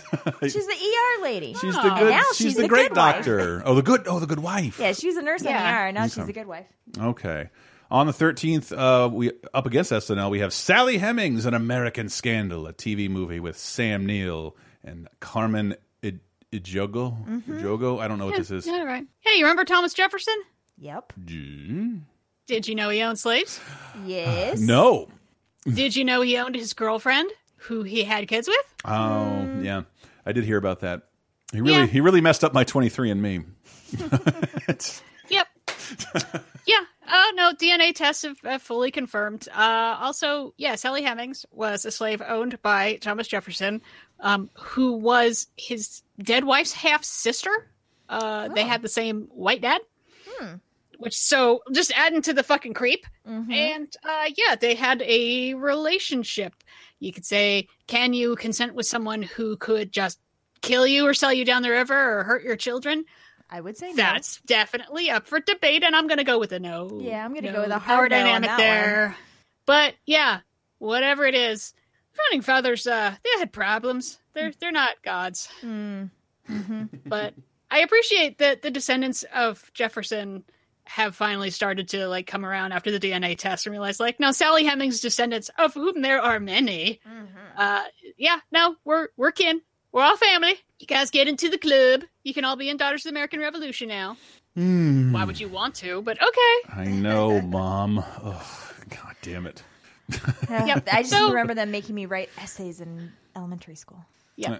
And there's that. And I find it weird that, they have no Americans starring in it. I think Carmen Ejogo is British and Sam Neill is an Aussie? Yeah, New Zealand. Or Kiwi. Yeah, I'm not sure. I only know that from his casting on a recent Rick and Morty episode in Hunt for the Wilder People. And so not scolding. Also on the 13th, or maybe the 14th. No, it's the 13th. The Sopranos, Big Girls Don't Cry. A really good... Sopranos doesn't have any bad episodes for a while. It just doesn't. This one covers some ground, too. It's a really... Oh, poor Christopher. He's my favorite part. Me, too. He's in the screenwriting for actors class, or acting for screenwriters class. Yes, that's what it is. And I do this every time anybody mentions like an acting course. A, B, A, P. Like, oh, that's right. God, I don't want to take one of those again. Yeah. Still might. And it's such a... I was commenting to Sam about it because his storyline in this is that he has to do these acting pieces and he ends up actually being pretty good and really reaching into his trauma and like really coming up with some real emotion. But because he is so ill-equipped to deal with any of that, he of course messes it up, ends up punching a guy out in the class, running away, and then throwing all of his writing away. It should be a hack point. Like he disappears into his emotions during an acting scene, but he's very specifically doing a scene from Rebel Without a Cause, a movie that means a lot to him, which is from his childhood when his father also disappeared, and he's channeling something and really hits a groove. So since he emotes in front of the class, he has to beat the shit out of his scene partner. Right. And I think he calls them like a very nasty slur on the way out. Yeah, it's so sad. And Michael Imperioli is so good because his facial expressions... This poor guy is so ill-equipped to deal, and you just like look at him and think like, man, he had a lot of potential. He could have been really good in something else, but like the combination of like childhood trauma, some definitely emotional issues, and just the environment that he's in just kind of gave him a loaded gun to his head growing up. They don't say it's so sad to me. They never say it and drug use, of expressly, course, but Christopher Moltisanti's character, Michael Imperioli's character on Sopranos, is the young one, but also I think part of the last generation that kind of forced their kids to go into their line of work. Whereas AJ and Meadow are like, stay the fuck away. Right. You're going to college. You're going to be the best. Now this guy is beat into his head. You were going to belong to this community, and there's no way out. Right. And I don't know. I love and hate some of these episodes where he goes through that, but it's a really good episode. And then also Furio comes to America. Yes. And so we get to see the start of that whole storyline, which he shows up and everyone's like, oh shit, he's for real. He immediately shows up and some guy is being kind of light on his payments. He just punches a woman in the face, shoots a guy in the leg, and then just takes all their money. And breaks his hand. Yeah, he's not playing around. Yes, he's Furio, not just a clever name. And on the 13th, I find it odd, in 2 different decades, we are talking about, in a show that's run 30 years and characters don't age, we're talking about 2 of them who have canonically died. Bleeding Gums Murphy and Maude Flanders in the episode. I can't believe it's 20 years. I am so old. Yeah, because so is The Simpsons. This is one of the Simpsons episodes that, like, I don't feel as strongly about The Simpsons as I used to, but it still makes me feel icky. They really do kill, like, not a beloved character. I remember, like, who are they going to kill? Is it going to be Ned, Homer, Bart, or Maude Flanders? And, like, of course it's going to be. Why do I even have a choice here? Just say nothing. But she's such a harmless character. Yes, the show... That's the point. It's like there's no reason to kill her because, you know, she can still be around to have Ned play off of. But I'm only juxtaposing it with Moaning Lisa, which is a very James L. Brooks emotionally grounded episode that's a lot less like a cartoon. They do murder her comedically forever at a NASCAR event with a T-shirt cannon on screen. And she's just, and it's still like watching it again, like, God, that still feels weird. Why? And what is the point? I think they're resorting to it's 10 years of The Simpsons. They're resorting to stunts at this point. Barney will get sober, people will die, and people will come back. But Reverend Lovejoy will give Maude a touching eulogy. Ways Maude Flanders was a supporting player in our lives. She didn't grab our attention with memorable catchphrases or comical accents. Yar. Oh, Glavin, why, Glavin? But whether you noticed her or not, Maude was always there. and we thought she always would be. My friend's life is about change. Just yesterday, a Pooh was a lonely bachelor. Pooh has 8 kids now. Yeah, so things are changing on The Simpsons. I think in hindsight, as someone who has not been very eagle-eyed with a lot of Simpsons after this era, having Ned Flanders date is interesting. It is interesting, especially for his character, because I know I don't have 2 kids. I guess I'm probably Ned Flanders' age. You lack a lot of choice and agency with who you get to date at this point. So that's why Ned Flanders ends up in some weird places, and I'm starting to feel for that now. Not right now. I'm totally okay. Anyway, let me move on before I fucking reveal anything else about myself. But the February games, February 7th and through the 13th, and specifically, we have not a lot, but Vagrant Story on PS1, the game I haven't played, but I'm sure Matt and Michael have, and we'll talk about it on patreon.com/lasertime. Is it a hobo simulator? No.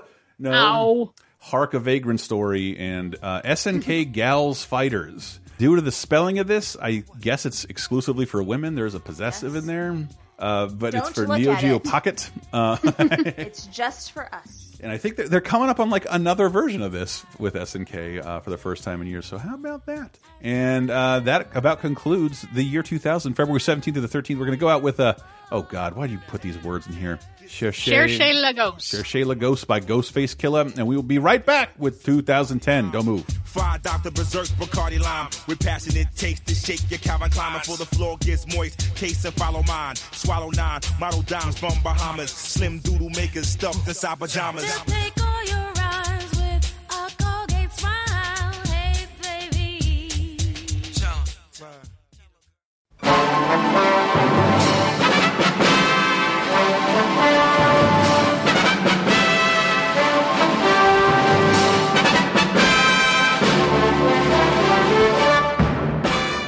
Hello, Mr. and Mrs. Internet and all the ships at sea. It's time for Diana's Classic Corner. We look even further back in time this week to see if there's anything worth a watching. And for the week of February 7th through 13th, we have a recommendation that should be unnecessary for several reasons. 1, you should have already heard of this movie and already seen this movie. And 2, we talked about Federico Fellini for his 100th anniversary a couple weeks ago, and I told you all to go watch this movie, and y'all probably didn't listen to me. So, we are going to talk about the 60th anniversary of 1960 of La Dolce Vita, directed by Federico Fellini, starring Marcello Mastroianni, Anita Ekberg, Anouk Ami.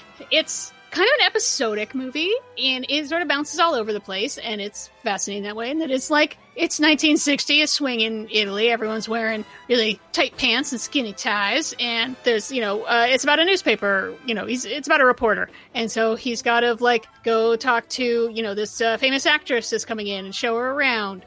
He's got to go cover the story about these kids who say they saw the Virgin Mary. Got to go cover a story about this thing that washes up on the beach. They're not sure what the hell it is, and just sort of rambles around, and it really ends up being a lot of fun, and it's gorgeous to look at, even in black and white. I know you're going to be like, it's black and white and it's foreign. It's just like, you feel like you're there in a lot of ways. And also, fun fact, it's where we get the word paparazzi. There you go. Because one of the annoying journalists is named Paparazzo, which means a little buzzing insect. And that's where it comes from. So happy 60th anniversary to that phrase, I guess. Yay. La Dolce Vita, 1960, Federico Fellini. A good introduction to Fellini. Good movie by itself. And that's it for this week. Stay classic.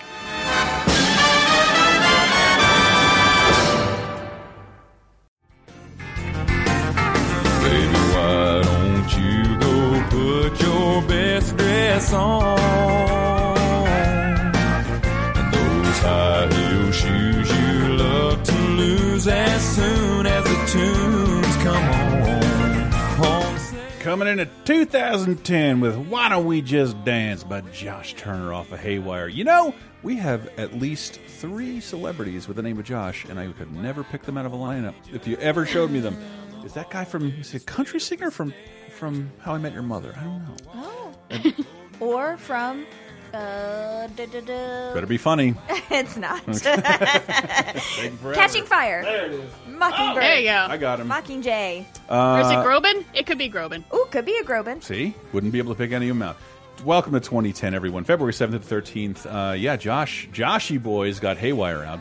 Dude, if your voice can go that low, is there like any other genre of music you can sing? It can. I've just been working on my Winnie the Pooh all day. I'm not going to... Barbershop Quartet, obviously. Oh, you're right. You can be the guy who apologizes in a Boys to Men song. Also that. Baby, I'm sorry. We got new releases from Massive Attack with Heligo Island. Why not? Odd Blood. What do you say it? Heligoland. Heligoland. Is that how it's said? Yeah. Heligoland. That makes more sense if you know Legoland. Odd Blood by Yesayer and Love by Angels and Airwaves. Oh, just a bunch of stuff I wouldn't listen to if you paid me.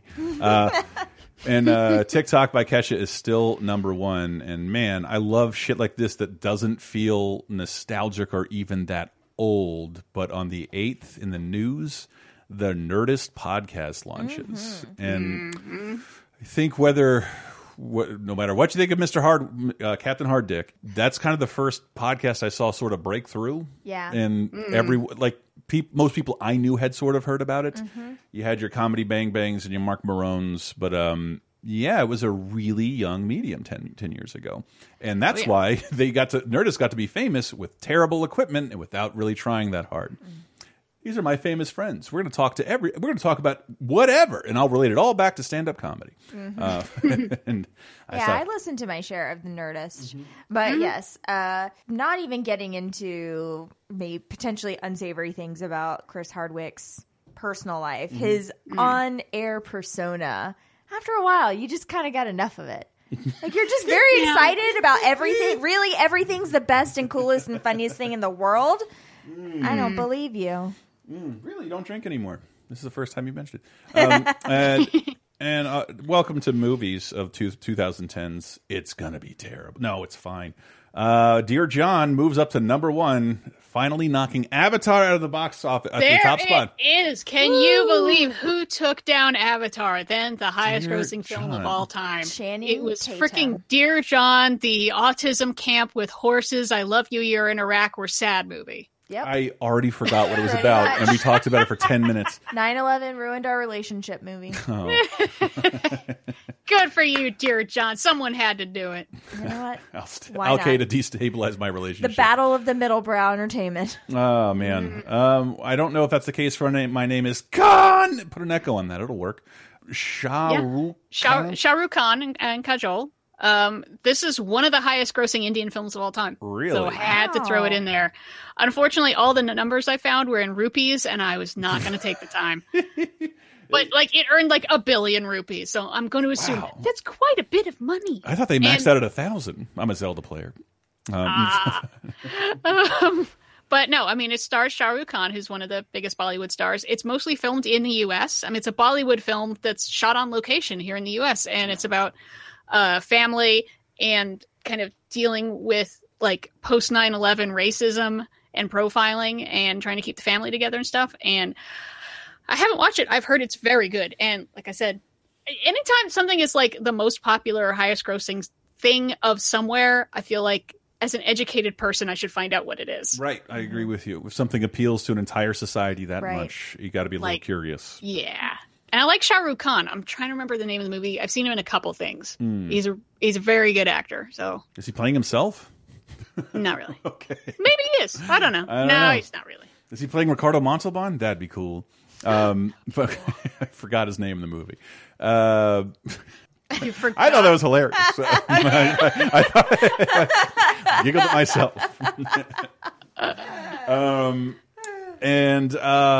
Wow. And a movie that will win the award for Too Many Words, also out this week, Percy Jackson and the Olympians, The Lightning Thief, Sincerely Julie Newmar, is out. And starring, let's see who I can recognize here. Steve Coogan, okay. Uma Thurman, Rosario Dawson, got it. Sean Bean, Catherine Keener, and some kids, I'm guessing. Yeah, for the failed attempt at Harry Potter, we have Percy Jackson. I found it. And the award-winning bestseller. What's going on? The gods are real. You are the son of Poseidon. God of the seas. Wow. The war is coming. What can we do? All demigods have inherited skills. You want to save the world? Take this to defend yourself. It's a powerful weapon. This is a pen. Only use it in times of severe distress. This looks ridiculous. It's a pen because words are the most powerful. Did this suck? This sucks. I ended up watching both the Percy Jackson movies for like a bad movie Sunday I do with my friends.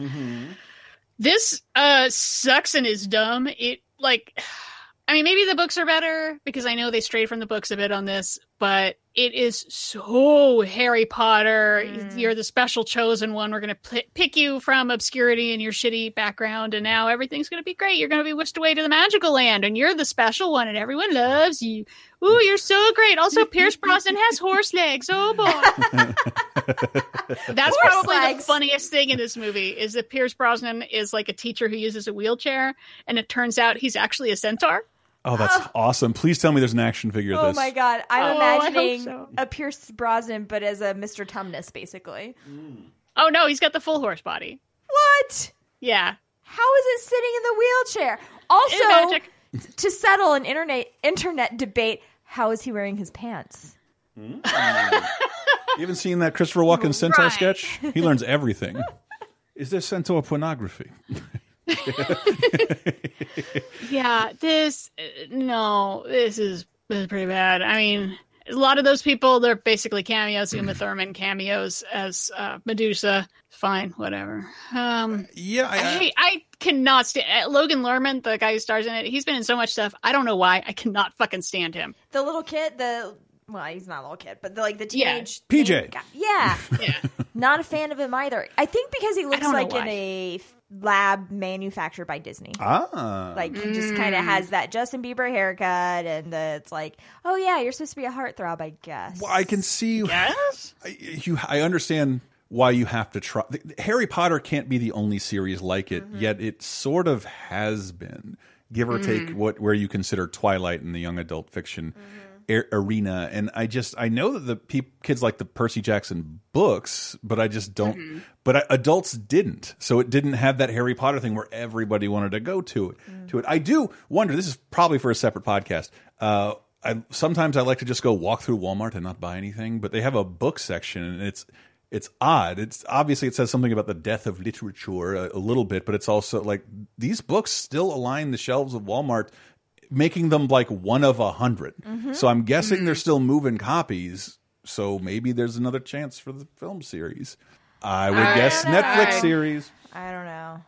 Yeah, I could see that ending up being some sort of Netflix series. Because, what's the point of Harry Potter? Well, it turns out magic is real and you're a special little boy. And this is, it turns out Greek gods are real and you're a special little boy. I think and then all the magical people are going to tell you about how great you are, and we'll all align with you, and then we'll help you fight the bad guy.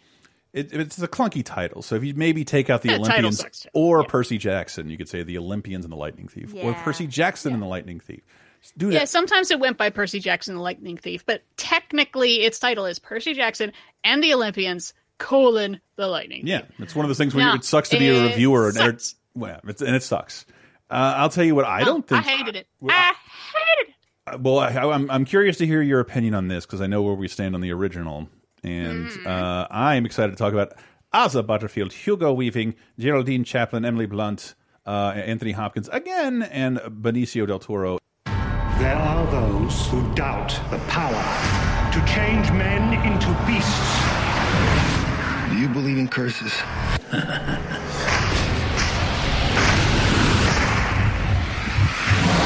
February 12th, the legend lives.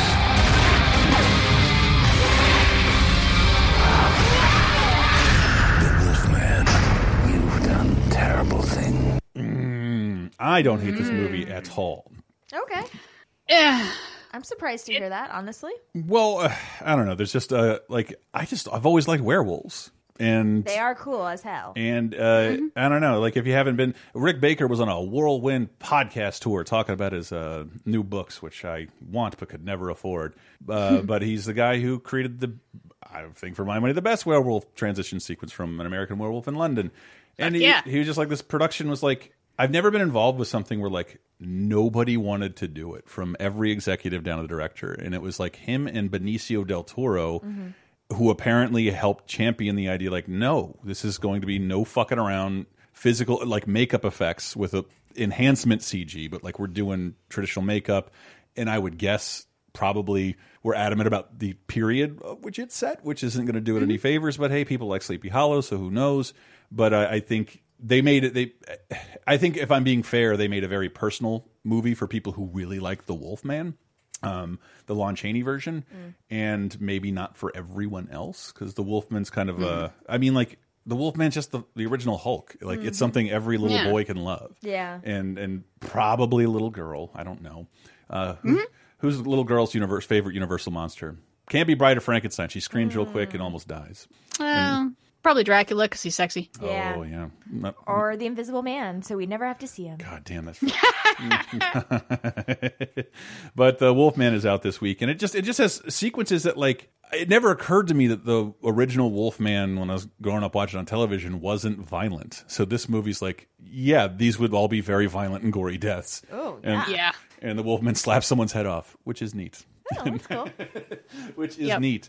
And I think... Yeah, overall, the movie doesn't quite do it for me, but there's a couple scenes that I like where, I mean, there's a good transformation scene where then he busts out and we get the mayhem. Like, I'm looking for some mayhem because, you know, it's the 1890s, so I want some mayhem. You know, there's got to be, you know, he, like, runs into a blind lady and then, like, scares a horse, and the horse topples over a thing and some barrels come off of it, and then, like, a whole bus falls over. It's like, yes, mayhem! I love it. If a Wolfman is running down the street, I want there to be a lot of crazy shit happening because of it. Right, because the Wolfman, if nothing else, is a pubescent agent of chaos, and that's the way the world should be when he's around. This is not just a werewolf. This is the Wolfman.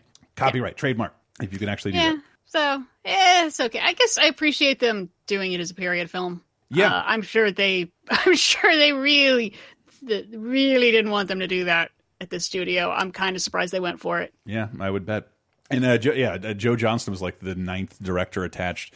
Benicio he really wanted to do the movie. I think they said they signed him up in 2006 and had a lot of trouble getting this made. Wow. And and I think that does sort of show. But it's, you know, whatever. It's still at the end of the day a fucking Wolfman movie, and that's okay. With effects by Rick Baker, so suck a dick. So I feel like it's not that good, but I didn't feel like I was wasting my time. If that makes any sense. Yes, that is a very specific feeling about a movie. Yeah. I can appreciate it. It's no Jack Nicholson's Wolf, which was wasting your time. Man, and here's some counter programming. And speaking of wasting time, I feel like I could either read the cast list or read a list of people who aren't in this movie. They would be just as long. Because what movie stars Kathy Bates, Eric Dane, Queen Latifah, George Lopez, Patrick Dempsey, Jessica Alba, Taylor Lautner, Taylor Swift, Hector Elizondo, Shirley MacLaine, Emma Roberts, Bryce Robinson, Jamie Foxx, Jessica Biel, Topher Grace, Anne Hathaway, Julia Roberts, Bradley Cooper, Jennifer Garner, and Ashton Kutcher. For those of you who didn't say Gary Marshall's Valentine's Day, go sit in the corner. The stewardess seems to like you. She looks over here every 5 seconds. 5, 4. Okay, stop. Can I get you anything? Maybe a bag of pretzels. You don't step into love, my friend. You fall in, head over heels.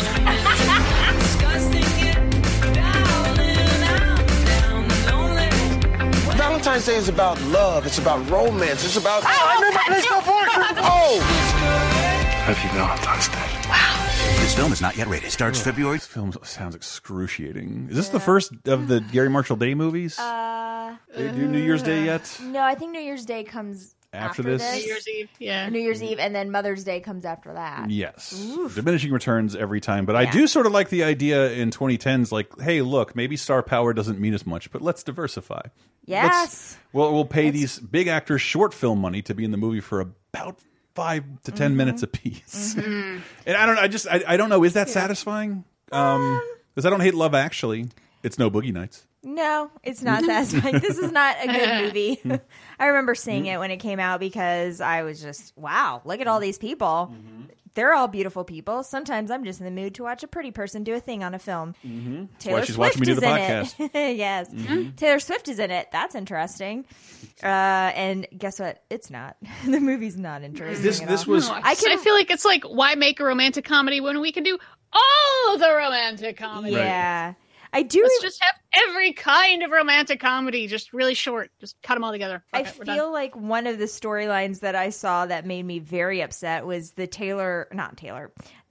was thinking Taylor Lautner, the Hector Elizondo and Shirley MacLaine storyline. The hottest one. A lot of nudity. Yeah, it's like I think the story there is that she had an affair like 77 years ago, and he gets really mad about it when he finds out about it. It's like, dude, she kissed your friend like half a century ago. You've been walking around with the stink of another dude's dick on you for 7 decades. I think maybe you should get over this pretty quickly. Instead, we're just going to make a whole storyline about it. That kind of annoyed me. But yeah, it's not good. It's like it, but and let me just say, I love Valentine's Day. I was going to say, for people who love. I do. I love celebrating Valentine's Day. How did the Wolfman have any hope? What movie do you think they were being dragged to on Valentine's Day? The Wolfman is just made up of everyone who wasn't in the movie. Poor Emily Blunt. Yeah, I cannot endorse this, and I've endorsed some real trash.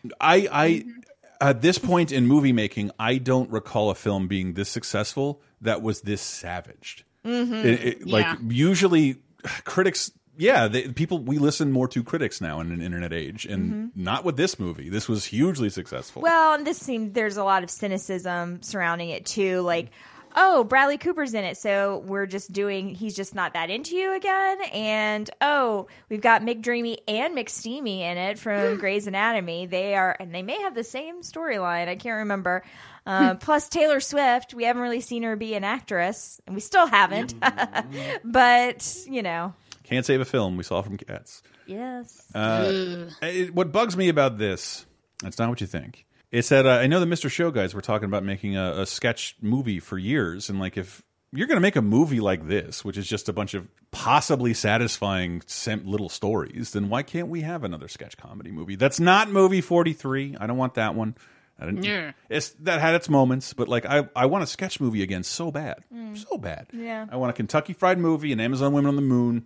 And I have it somewhere. I have a camcorder tape of the Mr. Show live tour that was supposed to be the sketch comedy movie, because they were like, everyone said they wanted it, but no one wanted to make it because no one wants to see a movie like that. And like, get all your fucking friend stars to be in it, and you could have a cast list like this and a Mr. Yeah. Anyway, sorry, that's neither we here could nor do there. That.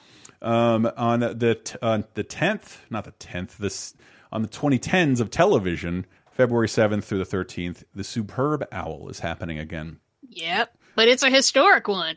It is, he says. It is. Well, besides that, the Saints beat the Colts and everyone's loving the Saints because, we still remember Katrina and shit.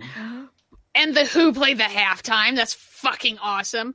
But this is historic because finally, after 27 years, something has higher ratings than the MASH season finale. I think I know why that is. And why they haven't reached it again. Because Oh, no, they've reached it since then. Super Bowls have reached it. But this is the first time anything. Yes. Scripted, live, sports, entertainment, whatever it is. The first time, finally, something beat the MASH series finale. We had an episode of Laser Time where the topic was the post-game show. Did you know they always air something big at the end of the Super Bowl that's usually I care more about than the game? And the first thing they aired post Super Bowl was an episode of Lassie. But it was about the ratings, or we maybe did a show about the ratings, and it should be clear to you why football is more appealing. It's a live cultural event, but also I believe right now they are now simul broadcasting this abroad, which they weren't doing before. So when they start counting households, they're counting households on a global level. For one of the first times ever. I know they've been simulcasting for a long time because I watched the '98 Super Bowl in England live. So it started at 11 p.m. Is and it a all big the deal? ads were the late night ads, so it was like, and this is the Super Bowl. Now we're going to the ads, and you're expecting something expensive, and it's like, hot singles want to talk to you. It was so fucking funny. Yeah, and it ended at 4 a.m. Do you like candy that tastes weird? But yeah, I mean, maybe more people are watching it overseas. I'm guessing that. But when I think about what was the relative population of America in circa 1983 to circa 2010? Well, it took that long for even a Super Bowl to beat the MASH. That's the thing. Like, I don't think there are more Americans than ever watching the Super Bowl. I think there's more people around the world watching the Super Bowl than ever. But because of that fact, I thought I read this somewhere. I didn't bother looking into it. because who knows when we're going to talk about this again. But the global reach ended up counterbalancing the stolen streams, which don't count as a view, and Americans' general interest abroad. I can see that being a factor. I think these are U.S. only numbers, though.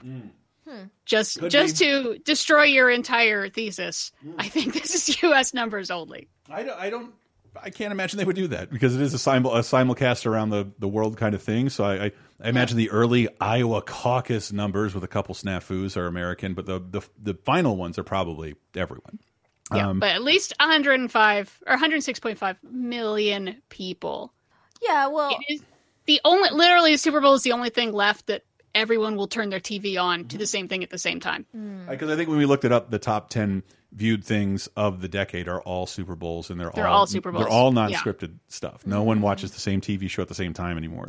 What's truly bizarre to me is that it took so long to beat MASH, and yet nobody talks about MASH anymore. Like, how is that possible? That, like, you'd think for MASH being so big, like, nobody talks about MASH even now as much as they talk about the Brady Bunch or, Cheers or... Sounds like someone hasn't tuned into the 7th Hallmark channel. Like, that's true. Every day. It's on. I see it. I know it's still airing somewhere out there. Yeah, there's some cable channel I get that has big blocks of MASH, and every now and then I'll drop in and that's the thing. And this is, again, neither here nor there. When I got an antenna, that's where I discovered all these shows are airing like 15 times a day if you don't have any kind of cable and you don't stream. Today, I had to explain to someone who is my age who Alan Alda is. And it was upsetting. That's a shame. Oh, children. It was Go upsetting. back and watch some MASH. MASH is a good damn show. It was a baby. But yeah. MASH is... and I was in that series finale, bitch. MASH is a fine show. I cannot get over that. Okay, first of all, if these are U.S. numbers, that's one out of every 3 TVs in the U.S. is turned to the Super Bowl. I can kind of believe that. But the fact that nowhere in the 90s, nowhere in like 2005 or so, we could not beat those numbers for MASH. That's mind-boggling. I only remember... I can't believe it took that long. The speculation was, will the Seinfeld finale beat MASH? Because it had a similar situation where it's in its umpteenth season, but it's going out on top where most shows do not.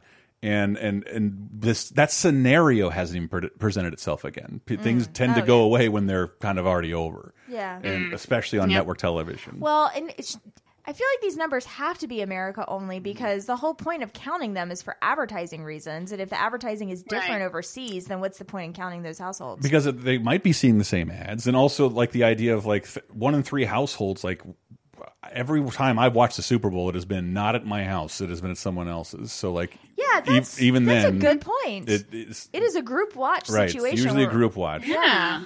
And so I can't imagine those numbers you see finalized on your wikis and your whoever. It's a ComScore now. The Nielsen's are gone. Also during the Super Bowl, Diana highlighted this ad.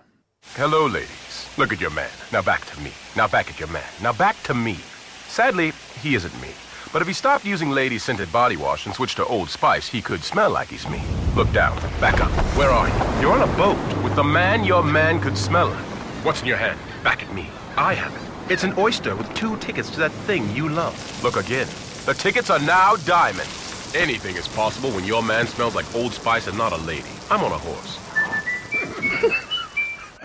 Yeah, I remember there was a good week there where "I'm on a horse" was a little bit of a water cooler catchphrase. Yeah, that was a big one. This is the premiere of that guy as the. It's the premiere of Isaiah Mustafa as the Old Spice guy. He's almost, and he was back this year. He's back every year, but he's like almost exclusively a Super Bowl spokesman because Terry Crews does it online and for other reasons. But this guy, is he Super Bowl only? I wonder.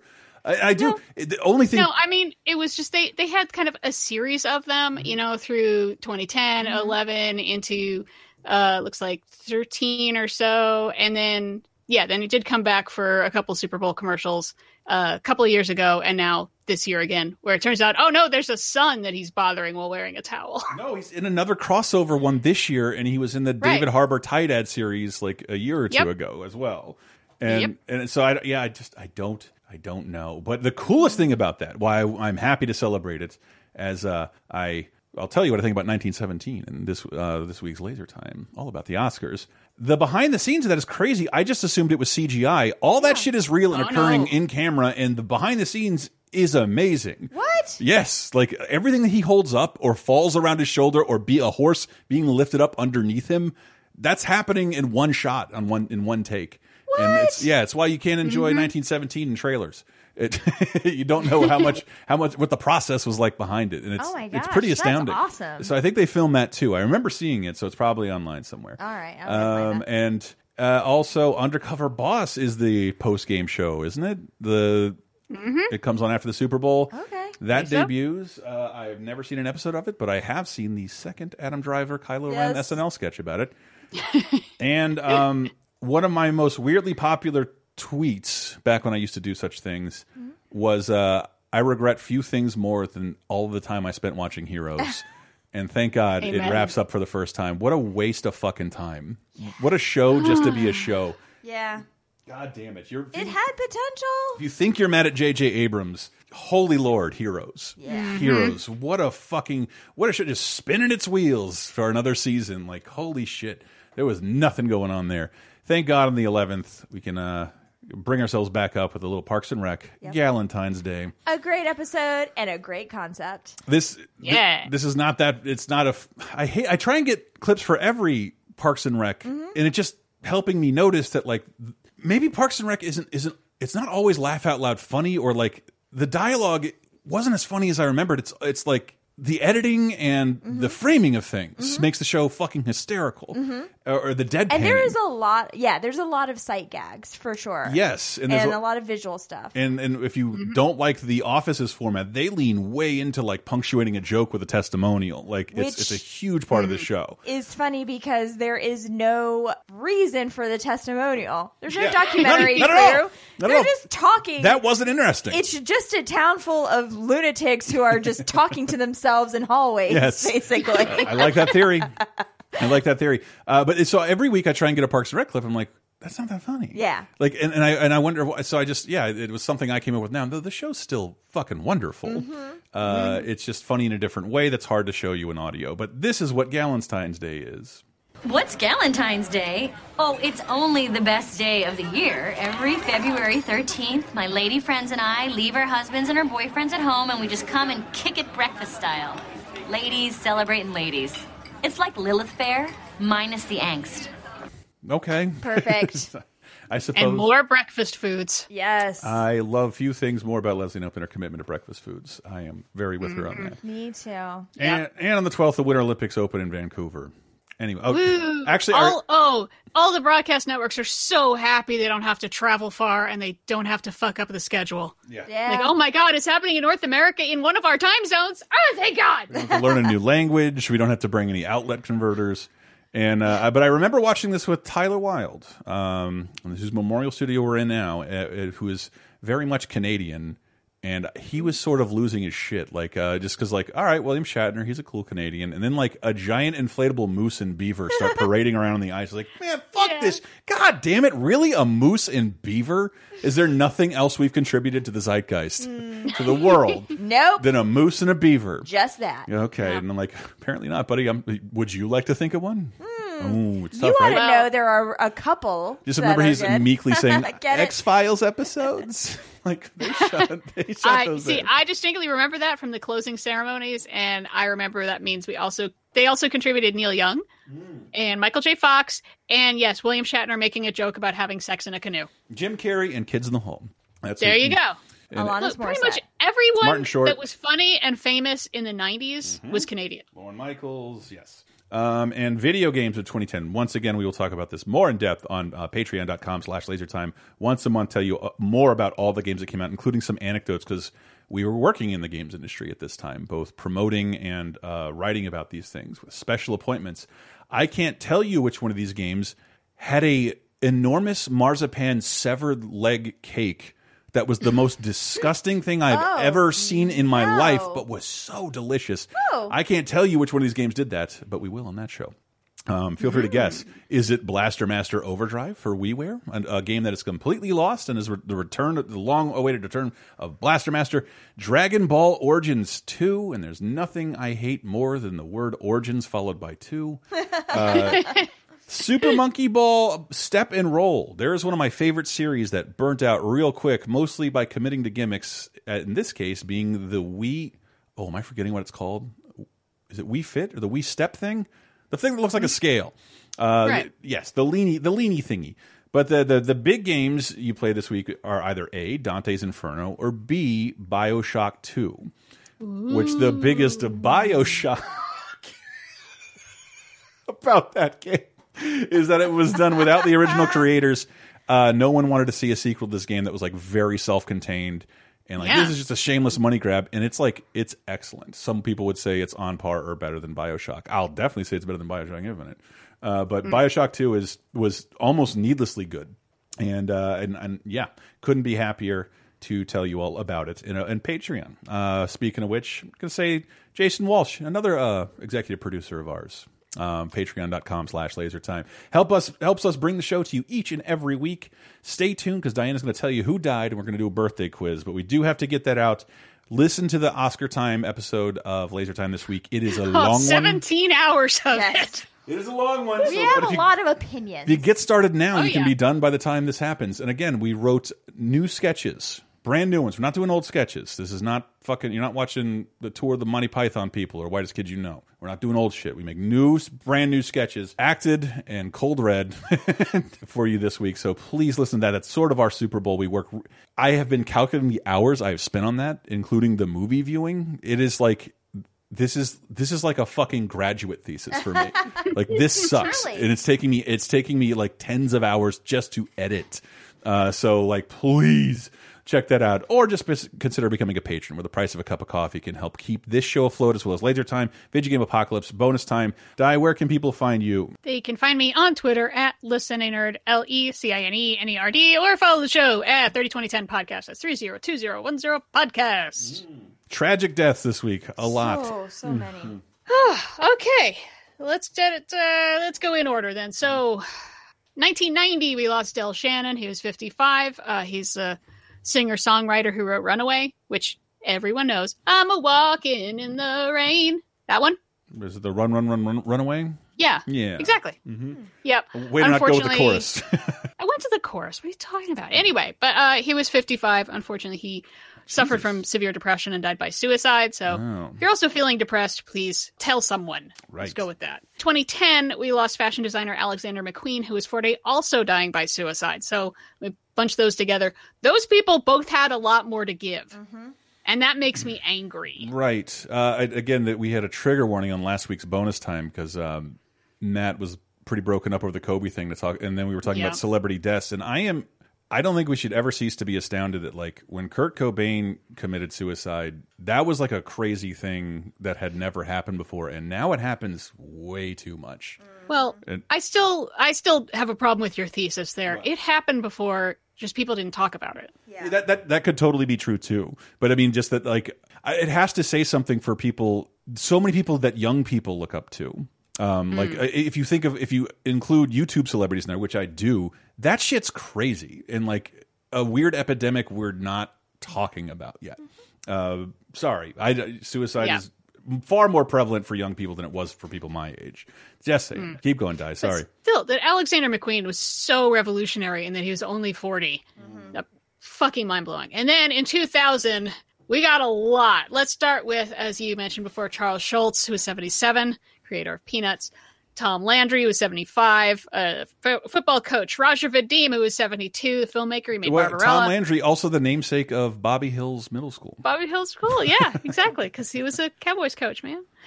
Screamin' Jay Hawkins, the singer, is 70. These are all the same week. Doug Henning was a TV musician. He was 52. And then R.I.P. Jim Varney. He was only 50. Oh, such a fucking shame. Remember he was a funny best, and I'm not even a big fan of Ernest going to camp or Saving Christmas. That's insane. I still think Jim Varney was hilarious. Then do yourself a favor and look up that clip of him doing Shakespeare in the Ernest outfit. It's fucking nuts.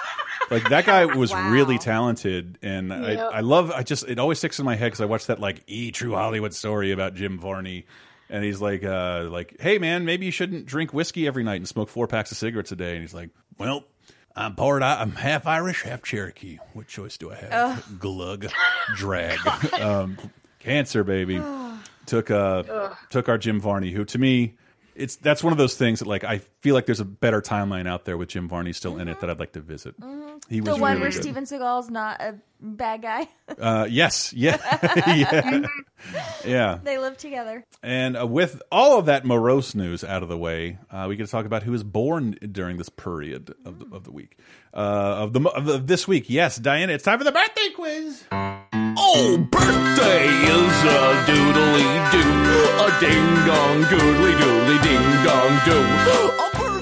Oh, birthday quiz. We have someone, God bless her, turning 40. Person I like quite a bit. Oh, okay. I would say she is the first crush of a lot of nerds. Oh. Felicia Day. That's a fair guess. Damn it, not sure how old she is, but anyway. Born February 12th, 1980 in Santa Monica, Mom was a model and Dad was a drug counselor and a primal scream therapist. It's fuck. It's from. Ooh, if I say it's gonna give it away. Tell me who it's from. I'll help you. Okay, this still counts if this is right. No. Okay. From Mad Men. Christina Hendricks. Yes. I win. Maybe. No. Oh, that was very dramatic for me not Flo, getting the it progressive girl. She's in Mad Men. Oh. No. She's going to make her film debut later in 1990, but if I tell you what it is, I'll give it away too much. So we've talked about a ton of movies she's in. Let's start with Bastard Out of Carolina, New York, I Love You, and Afterlife. Anna Paquin. I know Beau Bridges is in Bastard Out of Carolina.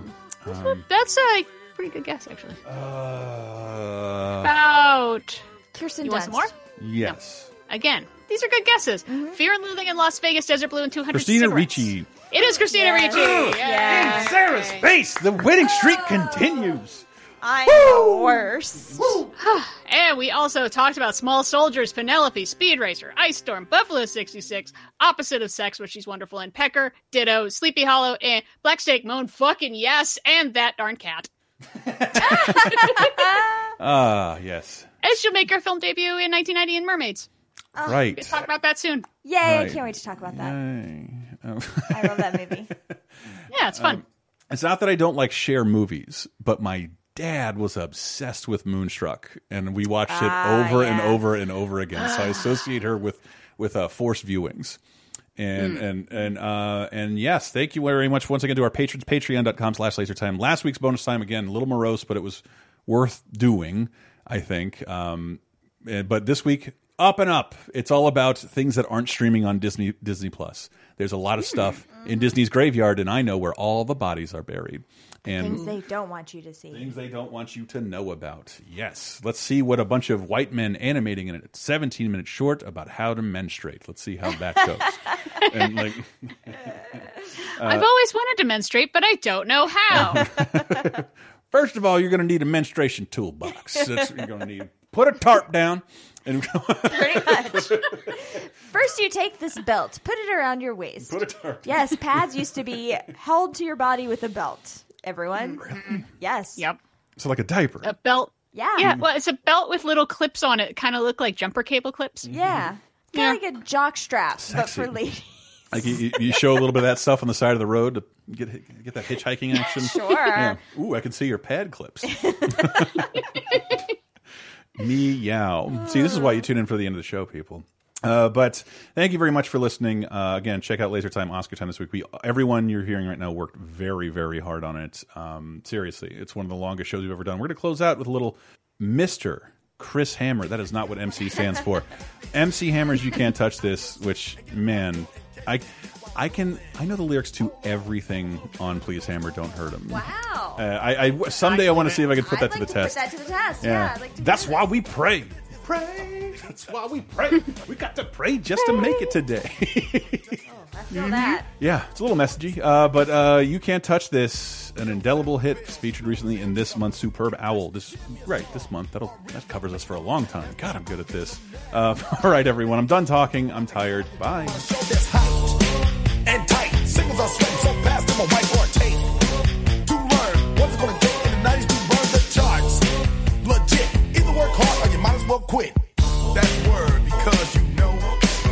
can't touch this. You can't touch this.